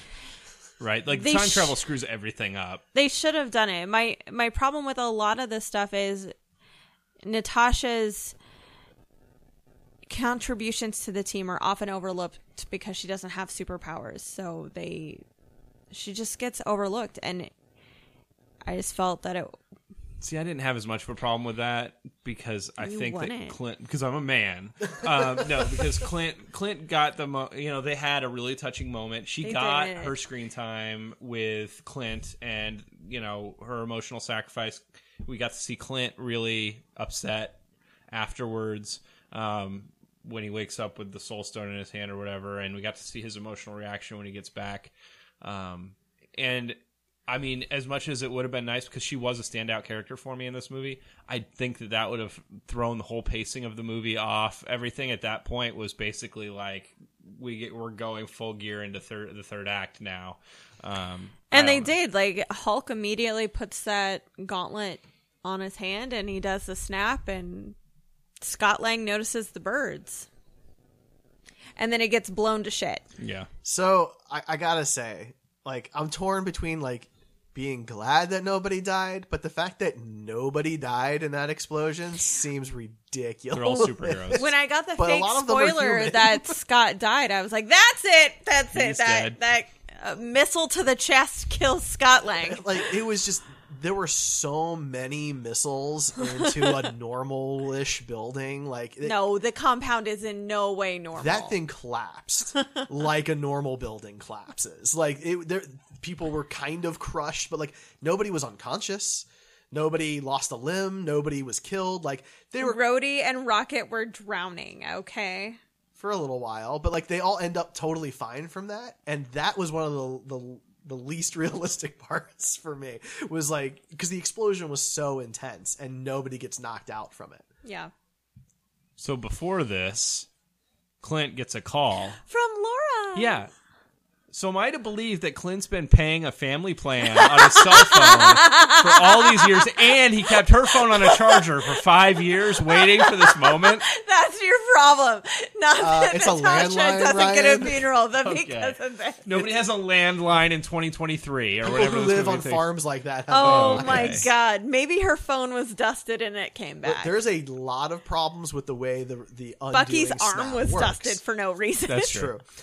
Their clothes are dusted. Like, the phone was dusted too, I imagine. But they were full charge, luckily. Yeah, of course. Everything was reset the way it was. She was at like 63%. No, but like, the undoing of the snap is a very confusing thing that we could spend a lot of time talking about, because it doesn't undo the last 5 years, but for the characters, for the people that were dusted, it's as if relatively no time has passed. So, for example, Spider-Man Far From Home. He remembers being dusted, and then a few minutes later, he's back, but he's still in high school. Why would he not be in high school? He's still high school age. Right, but like, what I mean is, like, 5 years have passed, right? His So friends also got dusted. all of them, everybody from the first. That's going to be the Homecoming was explanation in Far From Home. 100% guarantee you that's what it's going to be. Okay. He ended up looking like he was going to a college at the end of the movie. It looked like a high school to me. It seemed like, but it's hard to tell. I mean, it doesn't say like, high school or college. You know, you're just guessing it's a school of some kind. And the previews from Far From Home make it look like it's still high school. Far From Home is still his entire class from high school. Well, that's so what I'm if saying. that changes, like you went to college with your entire same that's class. why it's like, not college; it's yeah, high school. I So get it. everybody had to be dusted. But we still don't know when Far From Home takes place. I think we know it's after this. Anyway. So okay, so now Thanos comes down and we get the big three showing up against him. There's some cool moments in that fight, guys. No, there are some moments, epic moments, some in of the that best fight. moments in the entire MCU, in my opinion. Yeah, when the hammer goes to Cap, you should have seen the look on my face. Actually, the look on my face Did you was pee? like. No, my eyes were welling up, and I didn't know whether to cry or smile. It was like a beautiful thing. I'm not saying it is the coolest moment in the MCU, but there's a good argument for it to be. It very well could be. Yeah. It for me, it is the coolest. Top 3. It's definitely got to be up there. There's a couple in this. Area. I mean, when you take in him using the lightning and everything, he was whooping Thanos' ass. With that and thing. then later on, when they just exchange them back and forth No, like they're when he's fucking like, Renfest jugglers. I'll take the bigger one. It's so that was perfect. There's some amazing moments in that fight scene. When Thor's got both of them is super cool. I just love when Thor's eyes get all of ours, and he's like, "I knew it." Well, because there's that, we've talked about this a bunch of times. The scene in Age of Ultron. Yeah. Which did he hold back, or did he really not be able to? We didn't really get an answer to that. I mean, we know he's worthy. I think we did. I don't think so, because in Endgame things had changed for him, and his we've seen life in has changed Thor a lot. that your worthiness can change. I totally agree with you. But it does move. He's the only one who ever He moves nudges the it, hammer. but that doesn't Nobody mean. else does But it? that doesn't mean he could pick it up. Age of Ultron, Cap can nudge it. Civil War, Cap could not. Yeah, and in-game Cap can swing it like it's nothing. It was so good. It was Oh my fantastic. God, it was We're going to be. I can't wait for the influx of cosplayers that are Caps carrying Thor's hammer and the shield. That's going to warm my heart every time I see it. I agree. It's cool. It's such a cool I scene. hate to skip over a lot too, because this is also when Giant Man just emerges, Oh, yeah, and yeah. that was amazing. And the to on your look. left scene. Oh my god! So, on your left. so hang on. So I don't want to skip to that yet because the fight gets really intense. We had talked about this. I was pretty beats convinced the 3 of them down. I was pretty convinced that Tony and Cap were both dying in this movie. We all were, I think. Right? And so there's a couple of moments in this fight, like when the shield is busted and stuff, where I'm like, all right, this is it. And when He's just Cap tightens slamming it down that on last that time, it shield stands and- back up, and the entire army's there. Thanos has had his speech about how it wasn't personal. Cap is the last one standing. No, this is when he's talking about. Oh yeah, but he's gonna enjoy this one, Right, because it wasn't personal until now. And Cap was the last one standing at this Exactly. point of the 3. It's literally him versus an entire army Yeah. of aliens. And on your left is Yes. Oh my god, I got chills. I do too. It's so cool. Hearing Anthony Mackie's voice again. I've And never. then seeing all the portals open up. It was. Oh my god, watching everybody step out. I'm getting chills now thinking about it because it was so well done. It's a really awesome sequence, just panning across. Everybody freaking shows up in that scene. Who's still Epicness alive. beyond epicness. It's so cool. When they said, It's really just Vision and Nat that's not there. when they said, "Is this everybody?" I was kind of expecting one more portal to open up and Daredevil and Luke Cage step through it. Oh, poor Ryan. I know. And Punisher, what would he have done? It would have been a cool moment for Loki to show up, though. Nah. Oh, that would have been neat. I think Loki's overused anyway, so that's fair. Well, I'm glad that he ended ambiguous, to be honest. But it's an amazing scene. Seeing all the heroes show up together in that moment with the entire army of Wakanda is just so on one hand, powerful. it's absolutely incredibly epic. I can't believe they pulled it off. On the other hand, how is that the only army that's available to help at all? What, Wakanda? Yeah. Yeah. Don't get me wrong, they're amazing. They're Well- clearly fantastic. But other armies have fighter jets and stuff. No, you're right. You're right. It's just their ruler is already a superhero. No other countries are backing this kind of war. They're not. Yeah, but like this is happening in New York. You're telling me we can't scramble some jets? Canada can't scramble some jets? There's 2 massive militaries right there. Justin Trudeau has shit to do, Derek. Look, he's got tweets. It doesn't make sense for me that look at the new Godzilla movie, King of the Monsters, right? Do we have to? Just for a moment. No, thank you. We bring Godzilla in to help us, right? But we still send in our own jets to do what we can. Why are there no jets? There's no bombers. There's no anything. We're in New York. There's no military. There was none during the Avengers fight. There was first responders. You're totally right. But there was still no U.S. military involved. I let it go because back then what they were doing was already above the scale of anything we had ever seen. But like for Endgame now, like this is it. This is the end of the entire world. Well, it's the 4th invasion this world has seen. And we're just sick of it, I guess. I don't know. But anyway. Bored. I don't want to spend too much on it. But it's an amazing scene though. Can we talk about all the fan service moments? Because that's what this fight was. There's one in particular I'm sure that you're referencing that is very mixed among my Facebook friends in terms of whether it was good, whether it was bad, whether it was necessary, whether it was unnecessary. I don't even care if it's any of that. I enjoyed it, and my theater enjoyed it. Everybody screamed out, men and women. So. I actually got a little emotional, surprisingly. Like I thought it was. We're talking about the moment when the A-Force tribute, when all the women are there. So Peter Parker, they're playing catch with the gauntlet, and Peter has it, and he falls down, and Carol drops in front of him. And this is after Carol's cool entrance, where all of a sudden every gun on Thanos' ship points to the sky instead of the ground. Luna, come here, sweetie. And it says something's entering the atmosphere, and then she comes pummeling down, and, Peter has the gauntlet, and Carol's like, "Hi, Peter Parker. I hear you have something for me." And, then he's like, "But how can you get it all the way through all that?" And the A-Force tribute. Okay, so it was fun. It was a fun moment, and if nothing else comes of it, cool. But I don't care what movie it is, what scene it is. Anytime Valkyrie comes in riding a Pegasus, I am sold. I am in. I am all about this. But this whole thing begs the question: why didn't Doctor Strange just make a portal that they could just jump through to the van? Right? There's so many other ways to do this. Just going back to this scene though. So. I'm with you guys on this. It was really emotional. For anybody out there who's like, well, was it needed? It's a movie about superheroes. The whole thing isn't needed. The whole thing is for our entertainment. It's for our enjoyment. And well, I think the argument they were making was, at least the ones that I saw, was that it actually took you out of the scene because why is it just females that happen to go to this one spot and no other men are in the entire area? I don't know. Why is it just Cap, Tony, and Thor that go up against Thanos? And it's well, but they even didn't have though a there big were multiple people in the building. Yeah, I mean they didn't have a scene where they literally just stood there and posed. They kind of did.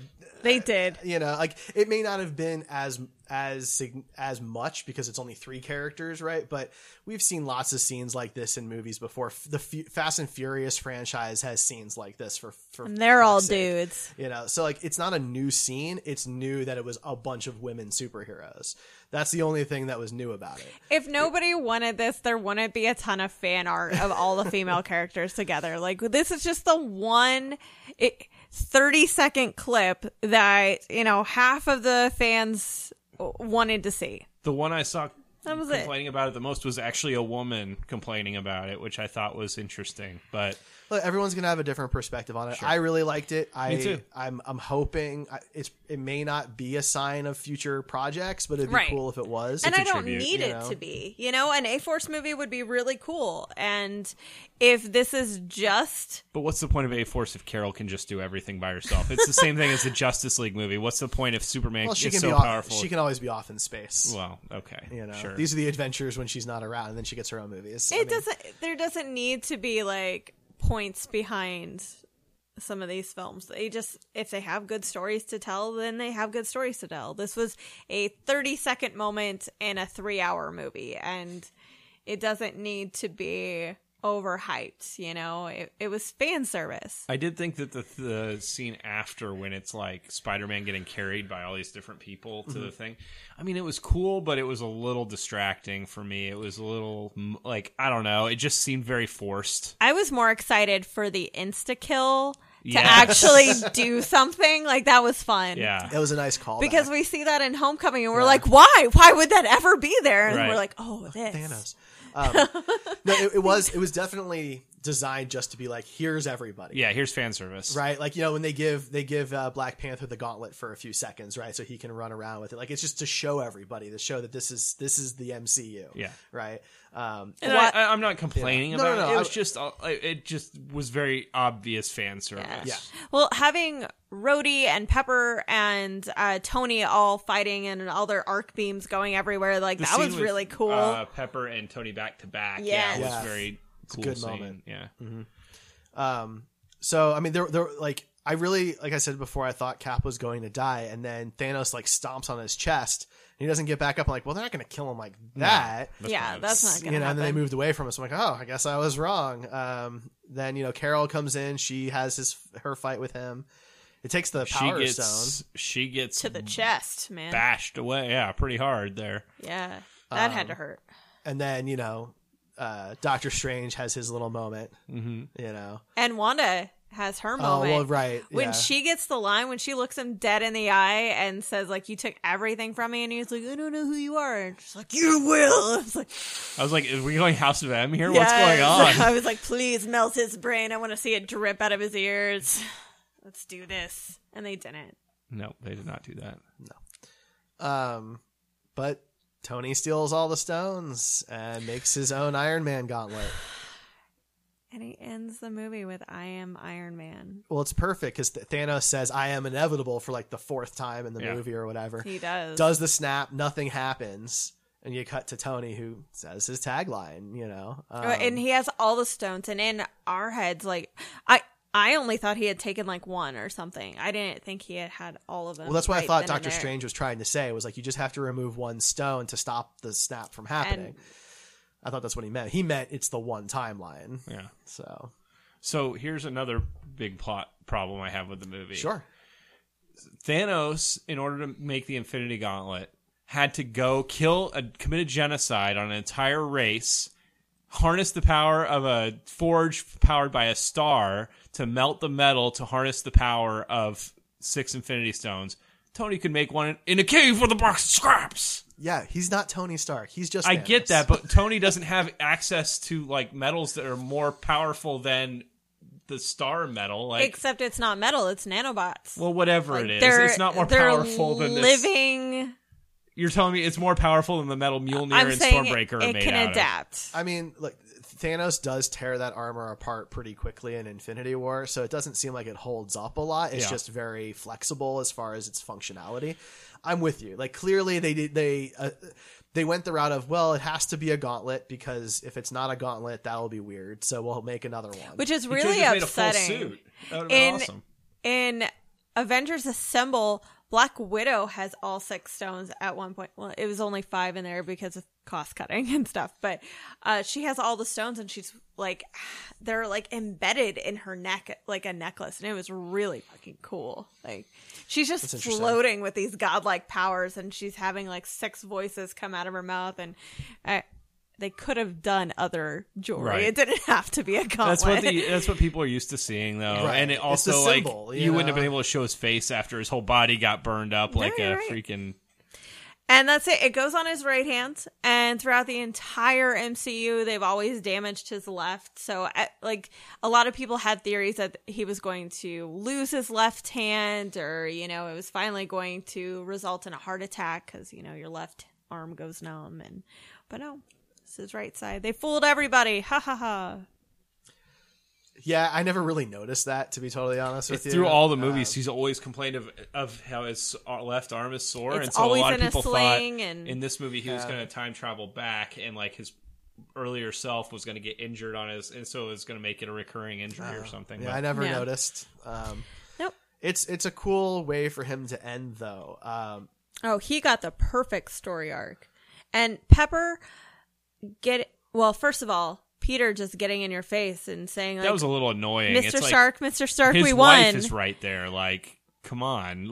He's got daddy issues, man. I get that, but he's got like, Uncle Ben issues. And Tony has daddy issues. Like, he wanted it. He wanted that little bastard by him. He did. I guess, but That's why Pepper, he did the whole like, thing. I felt bad for Pepper because she's like, "Get out of the way, bitch! It's my husband." She literally like, moves him out of the way. But like, she shush, shush, does get little a one. really good line, which is that he can rest now, and it's true because he really hasn't since he was in the cave and came up with the original design. He has not stopped, and it was really good because you didn't get the obvious lines of, you know, I love you and I'll miss you and, you know, we're fine. You get the you can rest now, and he is kind of just clinging to life for her to approve of all of his choices, and then he passes. Yeah. It was a tough moment, but I mean, I think we all kind of saw it coming. I'll say that that this was the resolution to Thanos also, which I found very anticlimactic, that he just got dusted and that was that. I agree. So that was my one complaint about that, but the stuff with Tony was handled well and with respect. And I actually think the Russo brothers, with every character that they had to make a major change to, they handled it very well. You know, Cap, he did a Nat, Tony, all the big ones. Mm-hmm. They handled with great respect. Decent resolution to the first 6. Mm-hmm. Yeah, I mean, they had been telling us that this was the end of the Infinity Saga, and they made sure that that was the case, right? There's no more Infinity Stones in the present. There's no more Thanos in the present.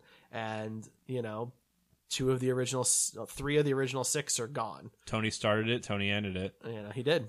Yeah. You know, and, I mean, I think that worked really well.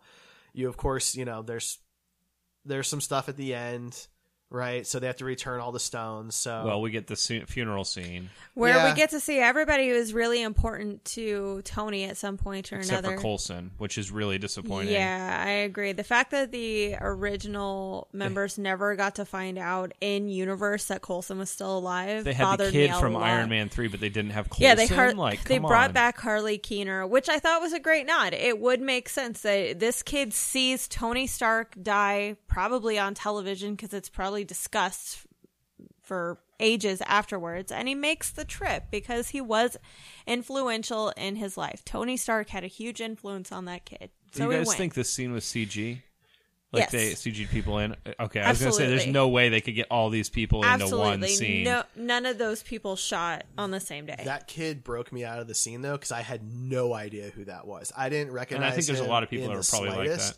So I got really confused. I was more like, well, who the hell is that? Unfortunately, the kid hasn't been in any major movie since Jurassic World, and therefore we didn't see him age. Sure. So that it's didn't just help. No, it didn't. But from a viewer perspective, I would imagine that more people didn't know who that was than would like to admit it. A lot of people had to look up who it was. And unfortunately, the articles about him being in the movie, they should have played up more. They should have said that we're bringing back this kid. That should have been an official announcement from Marvel instead of people sneaking onto IMDb and reporting it. Because that's the only reason why I knew. It's because of those few articles I saw ahead of time. Fair enough. So then we moved on to... Right. So, you know, Cap's going to take the stones back. And was there any thought in your mind that he was returning as planned? Bucky knew that it wasn't going to go like that. I don't know why Hulk and they didn't know Falcon. him as well. Yeah, but he literally like says, you know, take care of things while I'm gone. Like he says that line like for 5 seconds. No, you're not coming back. We know you're not coming back. Yeah. Right? Because again, like the reason we all thought he was going to die is you have to remove him. He's not gonna stop. That's not who he is. If he's not gonna stop with a busted shield and a beat up body in front of an army by himself, he's not gonna stop. Right. And this was a clever way to not have to kill him that had not occurred to me. It was a beautiful way. Yeah. As a Cap fan, I was devastated, but also like incredibly satisfied. I mean, this is where I really started getting emotional in the movie. Was like Tony was emotional, but the Cap stuff really got me because he's not had happiness. It was a buildup. Like, I wasn't crying when Scott and Cassie had their reunion, but I was like, man, they're hitting us hard with the emotions. And it's 30 minutes into the film. And then Nat dies at the halfway mark. And then, you know, you have all the resurrections, and hearing those lines from certain people coming back kind of choked you up. And then Tony dies, and then Cap gets this happy ending finally. And I'm gone, devastated. Man, when that little bastard child said, I want cheeseburgers, I was like, do you even know what you just said? And Happy was like, I'll get you all the cheeseburgers. All the cheeseburgers, yeah. See, it's interesting. For me, intense. Like, the emotional moments for me weren't any of those. It was the epic stuff, like Cap wielding the hammer, or all the heroes showing up. Oh, I was portals. emotional to that too, but it was like a happy emotion. This is where, like, I started to realize, you know, Cap isn't going to be in the movies anymore, and like, you know. It was weird. I wasn't sad about that because it wasn't a sad ending. He got everything he wanted. Both of them, you know, got a great resolution. Their threads were completely tied, and that's what I think we all at this table wanted. Was so here. I don't know if this is a plot hole or if I just missed something.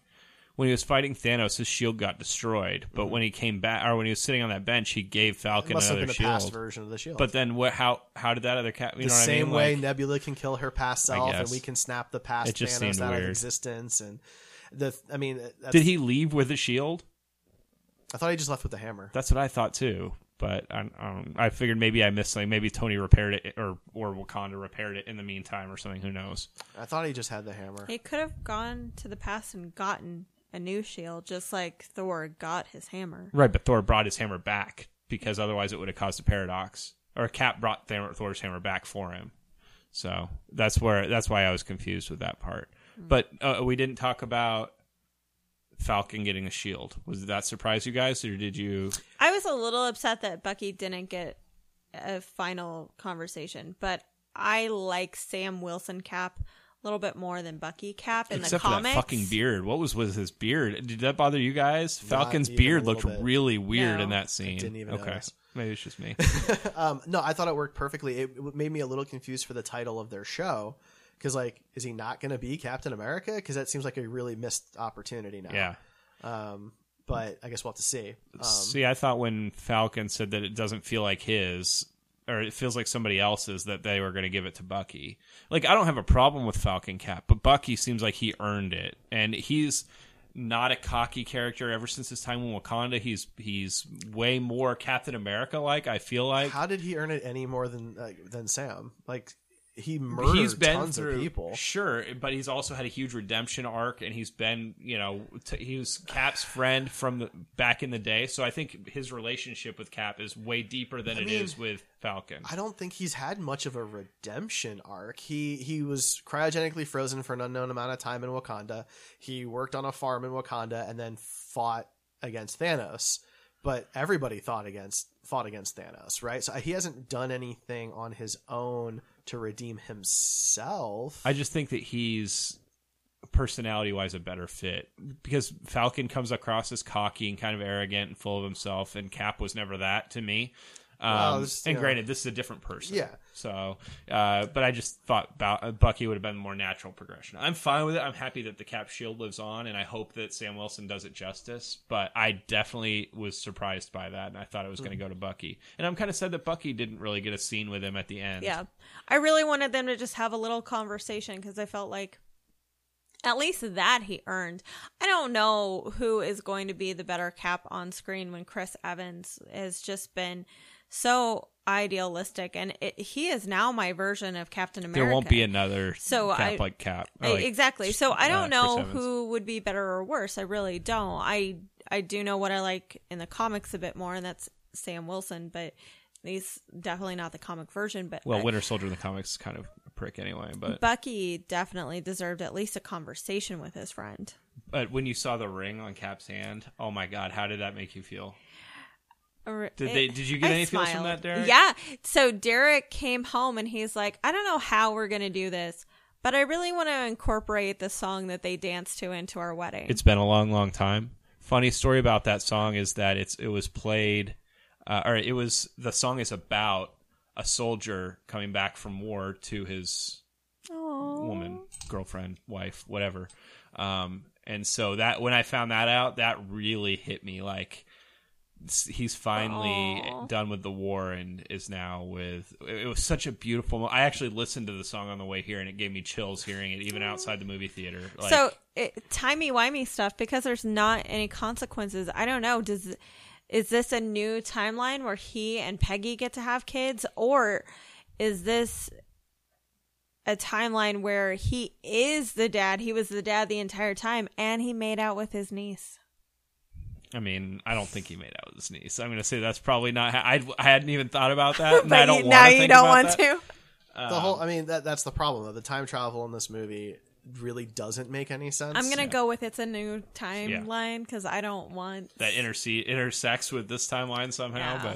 But it creates some interesting conversation though, because if every time jump was a different timeline, then they only kind of succeed in one of many timelines that they've now created. So they've actually created more timelines where this bad stuff happened than they had before. It would be one way to look at it then. And otherwise you just have some. So making out with your niece probably isn't the worst. Yeah, that's like barely an offense. Yeah. But because that's such a small problem that the time travel creates. Again, you have Nebula killing her past self, past Thanos being destroyed. You've got Loki running away with the Tesseract. Those three alone are pretty freaking huge. Yeah. There's some other stuff in there. Like we had talked a bit about, like, where's Gamora? Did Gamora get snapped away? I don't think she would have, because she had betrayed Thanos at that point, but she's missing. We don't really know where she is. There's just a lot of confusion that this movie creates at the end. Are we getting a Asgardians of the Galaxy movie now? Is that what's the next? So let's talk about that. This pretty much will wrap our episode. I want to say that the scene with Peggy and Cap dancing, though, was beautiful. We didn't really touch about that, but like the slow finally pan got it. To, like, the picket fence house, and like it was a very clever that way. I lost it. It was a very clever way to not have to kill him. It was so perfect. Because I mean, honestly, I couldn't have come up with. I was racking my brain with, like, they have to kill him. Like, he can't live on. Yeah. Right now, it didn't occur to me that they'd be doing time travel to this extent. So yeah, it was beautiful. Anyway, we can move on. I just wanted to make sure we recognize that scene. So out of everything that this wraps, this also opens up a lot for the future, like where we go from here. So most obviously is Guardians 3. But does it have Thor or does it not have Thor? Exactly. Because it has to. Otherwise, you have to explain why he's not there anymore. But here's my problem. And this might be a problem for you guys too. I love James Gunn. I love Taika Waititi. I do not want to get rid of either one of them. And if you bring Thor into the Guardians of the Galaxy, then that means that probably that's going to be James Gunn directing that, and Taika Waititi might have some input, but really not going to be a part of it. And everything he did with Thor Ragnarok was wonderful. And I've watched that movie probably more than I've watched any other MCU movie. And I love it more every time. And I would be really devastated if we didn't get another Thor with him directing it. I mean, that's fair. I'm not going to argue any of that. They just set it up very specifically that it would just be a totally wasted scene if he doesn't end up in the next Guardians. It could be very similar to how he appeared in Doctor Strange, where maybe he starts off like that and then it's not there anymore. Like, he was in the Doctor Strange post-credit scene, and that was it. So we don't know. And then Doctor Strange was in Ragnarok for that scene, which was cool. But yeah, I mean, this one just feels a little bit different though, because like he's handed off the mantle of ruler of Asgard to Valkyrie, right? He's gone on a spaceship and they're out in space arguing about who the new captain is. Right. So like, that doesn't feel like a part-time temporary Here's our thing. Phase 4 has clearly been set up with multiple stories, but they're not making any official announcements, and it's because they're focusing on Disney Plus. Yeah. And we know all about that and what they're doing with 6 TV shows coming out right away. Like, we're going to get to see all those almost November. November is going to have at least one Marvel show and The Mandalorian and all the Disney movies that have been released before. So Phase 4 has been quiet, but we've got Black Widow shooting as we speak. We've got Doctor Strange, Black Panther, and Captain Marvel all greenlighted. Shang-Chi. Second movies. We've got Eternals and Shang-Chi starting new franchises. Thor 4 has been pitched. Which means there's probably a script outline, not fully fleshed out, but they like it. And Tessa Thompson and Chris Hemsworth are back on board if they do this. And so is Taika. He said he would do another one. Guardians 3 has a script and a director, and they're moving forward. So, like, we know all the pieces. This Far From Home is going to finish the 5-movie deal that Sony has with MCU, but both of them are benefiting from the character so much. I doubt a new deal won't come of it. Like, I'm sure. And they did say that we'd hear a lot more news about Phase 4 after Spider-Man Far From Home. Exactly. So we'll see rounds stuff. out the phase. Yeah, we'll see more stuff soon. But the main thing it sets up is Guardians 3. And it kind of needed to be, considering all the horse shit we've been through with the gun over the last year and a half. I kind of just want it to be the Guardians to be the Guardians, and I want the Avengers. I want, Valkyrie, Thor, Korg, Meek. Hulk can be there. Hulk cannot can be there. Yeah, either way, I don't care. I like Banner Hulk, so I'd be okay with that. But yeah, like that's what I want. Them to get their own kind of ensemble film, smaller ensemble film like Guardians of the Galaxy. I'd like to see them in space again too. Yeah, that'd be great. Bring in Beta Ray. Now it's time. Like, it's he could a good be the time. villain. Like, make him the villain and then have a redemption arc for the real villain and have be Adam Warlock or something. Yeah, yeah. Who knows? But I don't know. The most teased character to not show up in any movie. Yeah, and I'm good. Adam Warlock is boring, guys. Yeah, he's not that exciting. I don't care. He's just been teased a couple of times. Yeah. Yeah. Was that just Cocoon and Guardians? Bring back Howard the Duck. Yeah. You're like, son of a bitch. I'm sorry I stole that. Do you want to bring back Cosmo the dog? Because he was cute That too. was good. Yeah, he could be in the Revengers. I love it. So did you guys stay till the end credits to see if there was anything after the credits? Of course we did. Yeah, I mean, there's always something, and it's not a scene per se, but no, but you could hear the hammer on the audio anvil. stinger. Yeah, at the end of the movie, which I had to explain to people what the hell an audio stinger is, because that's a thing. It's just a sound, guys. Yeah, it's just a sound. I mean, it's supposed to be Tony working on armor. Well, right? it's the sound from Iron Man 1 when he's first building the armor. Right, that's what I thought. When he's in the cave with Scraps. Yeah. Okay. Just making sure. Also, fun fact, Natalie Portman was not actually filming new scenes for this movie. Those were deleted scenes from Thor: The Dark World. But she still got credit, and she got a small paycheck. Yeah. She did say that she would come back for Thor 4 if under two circumstances. One, Taika directs, because she wants to work for him. And she gets to be Thor now? No, she doesn't want to be Thor, but she does want to have superpowers. I because like Natalie Portman. I Jane do too, Foster but she was not gets good as Jane Foster. But we don't, like, was that her or was it the direction? Because Thor was pretty freaking different back then, too. So I'd like to see another opportunity for her. Jane Foster has had 2 different superhero personas in the comics now, and Natalie just said that she'd like to play more of that and less damsel. That's fair. I get that. Yeah. You're in a superhero movie. I want to be a superhero too. Like, the MCU's changed a lot since The Dark World, and I think that, maybe she would do better under a different director. That's different constraints. Everybody did better under Taika than they did. He brings out really good things from people. Phase 2 was a difficult time for the MCU. If you take out the Winter Soldier, it was a very complicated time. It's true. And Guardians. Yeah. But those were the 2 2014 movies, and the first time they had brought in new directors for both. So, yeah, it was good. Okay, guys, letter grades. Do we rank this? Do you guys have any way? Like, I feel like I can't rank. I don't know where to rank this. I've struggled ranking the team up films with the solo films anyway, because how do you compare a movie like Iron Man and the Winter Soldier to Endgame? It just seems like a weird thing to compare. I think Endgame took my ensemble, so Avengers was my favorite, and I think Endgame is my favorite now, but Avengers is still number 2, Guardians is number 3, and Ultron's number 4. It's hard for me because I'm very impressed that they were able to pull off what they pulled off. They should not have been able to do that. Right.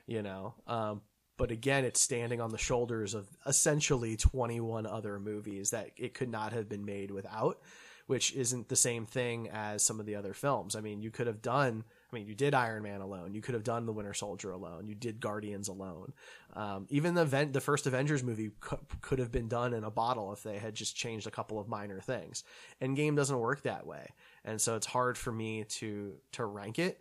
I would definitely give it an A. I'm thoroughly impressed with what they were able to do. Same. I'm pretty surprised.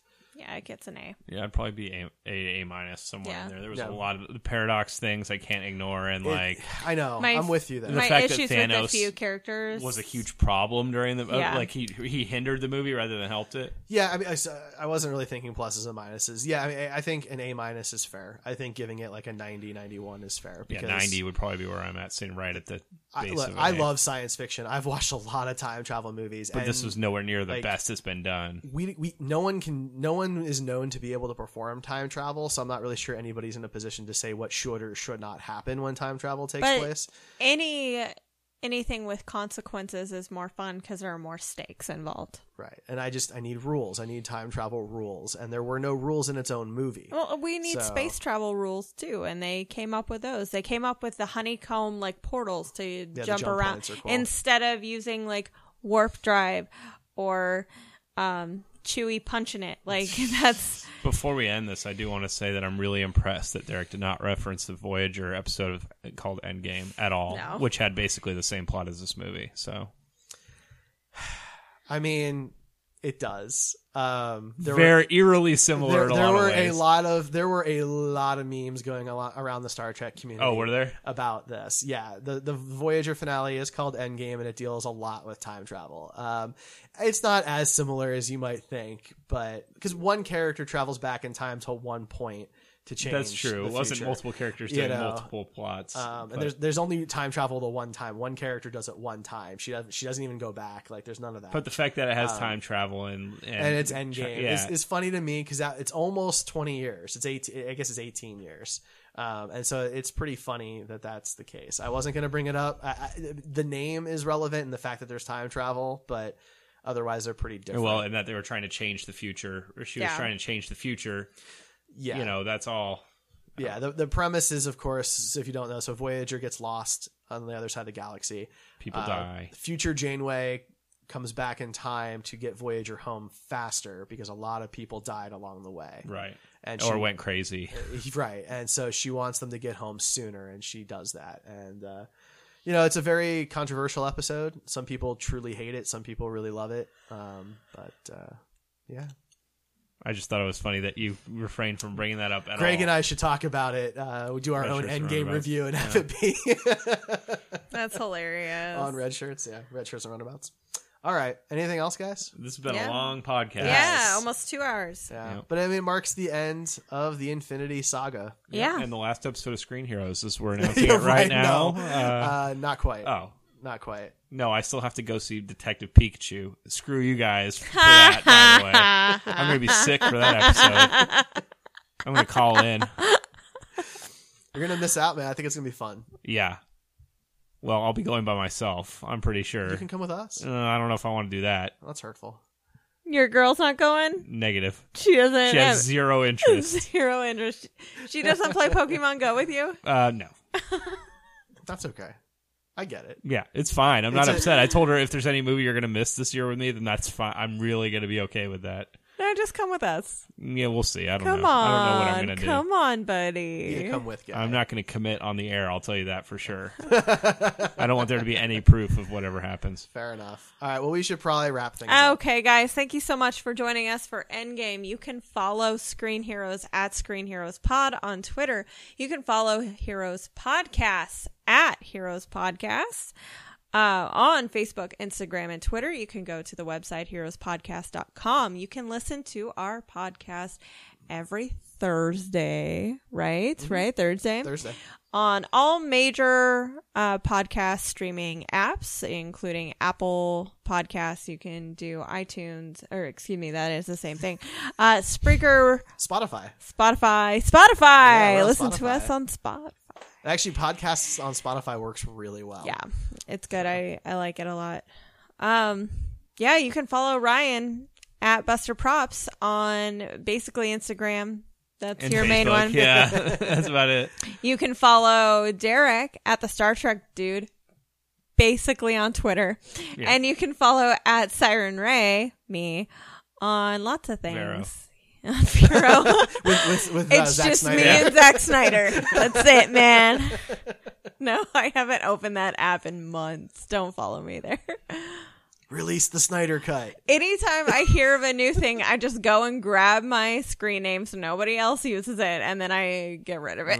One of those. Yeah. Mm-hmm. I don't want anybody else using mine. Somebody is using mine on D&D Beyond. On D&D Beyond, somebody has Siren Ray already. Wow. What happens? I'm very upset. They're probably slandering you on there. Probably making people think you're racist and stuff. All right. On D&D. On that note. You hate orcs. I hate orcs. Let's close up. All right, guys. We'll see you next time.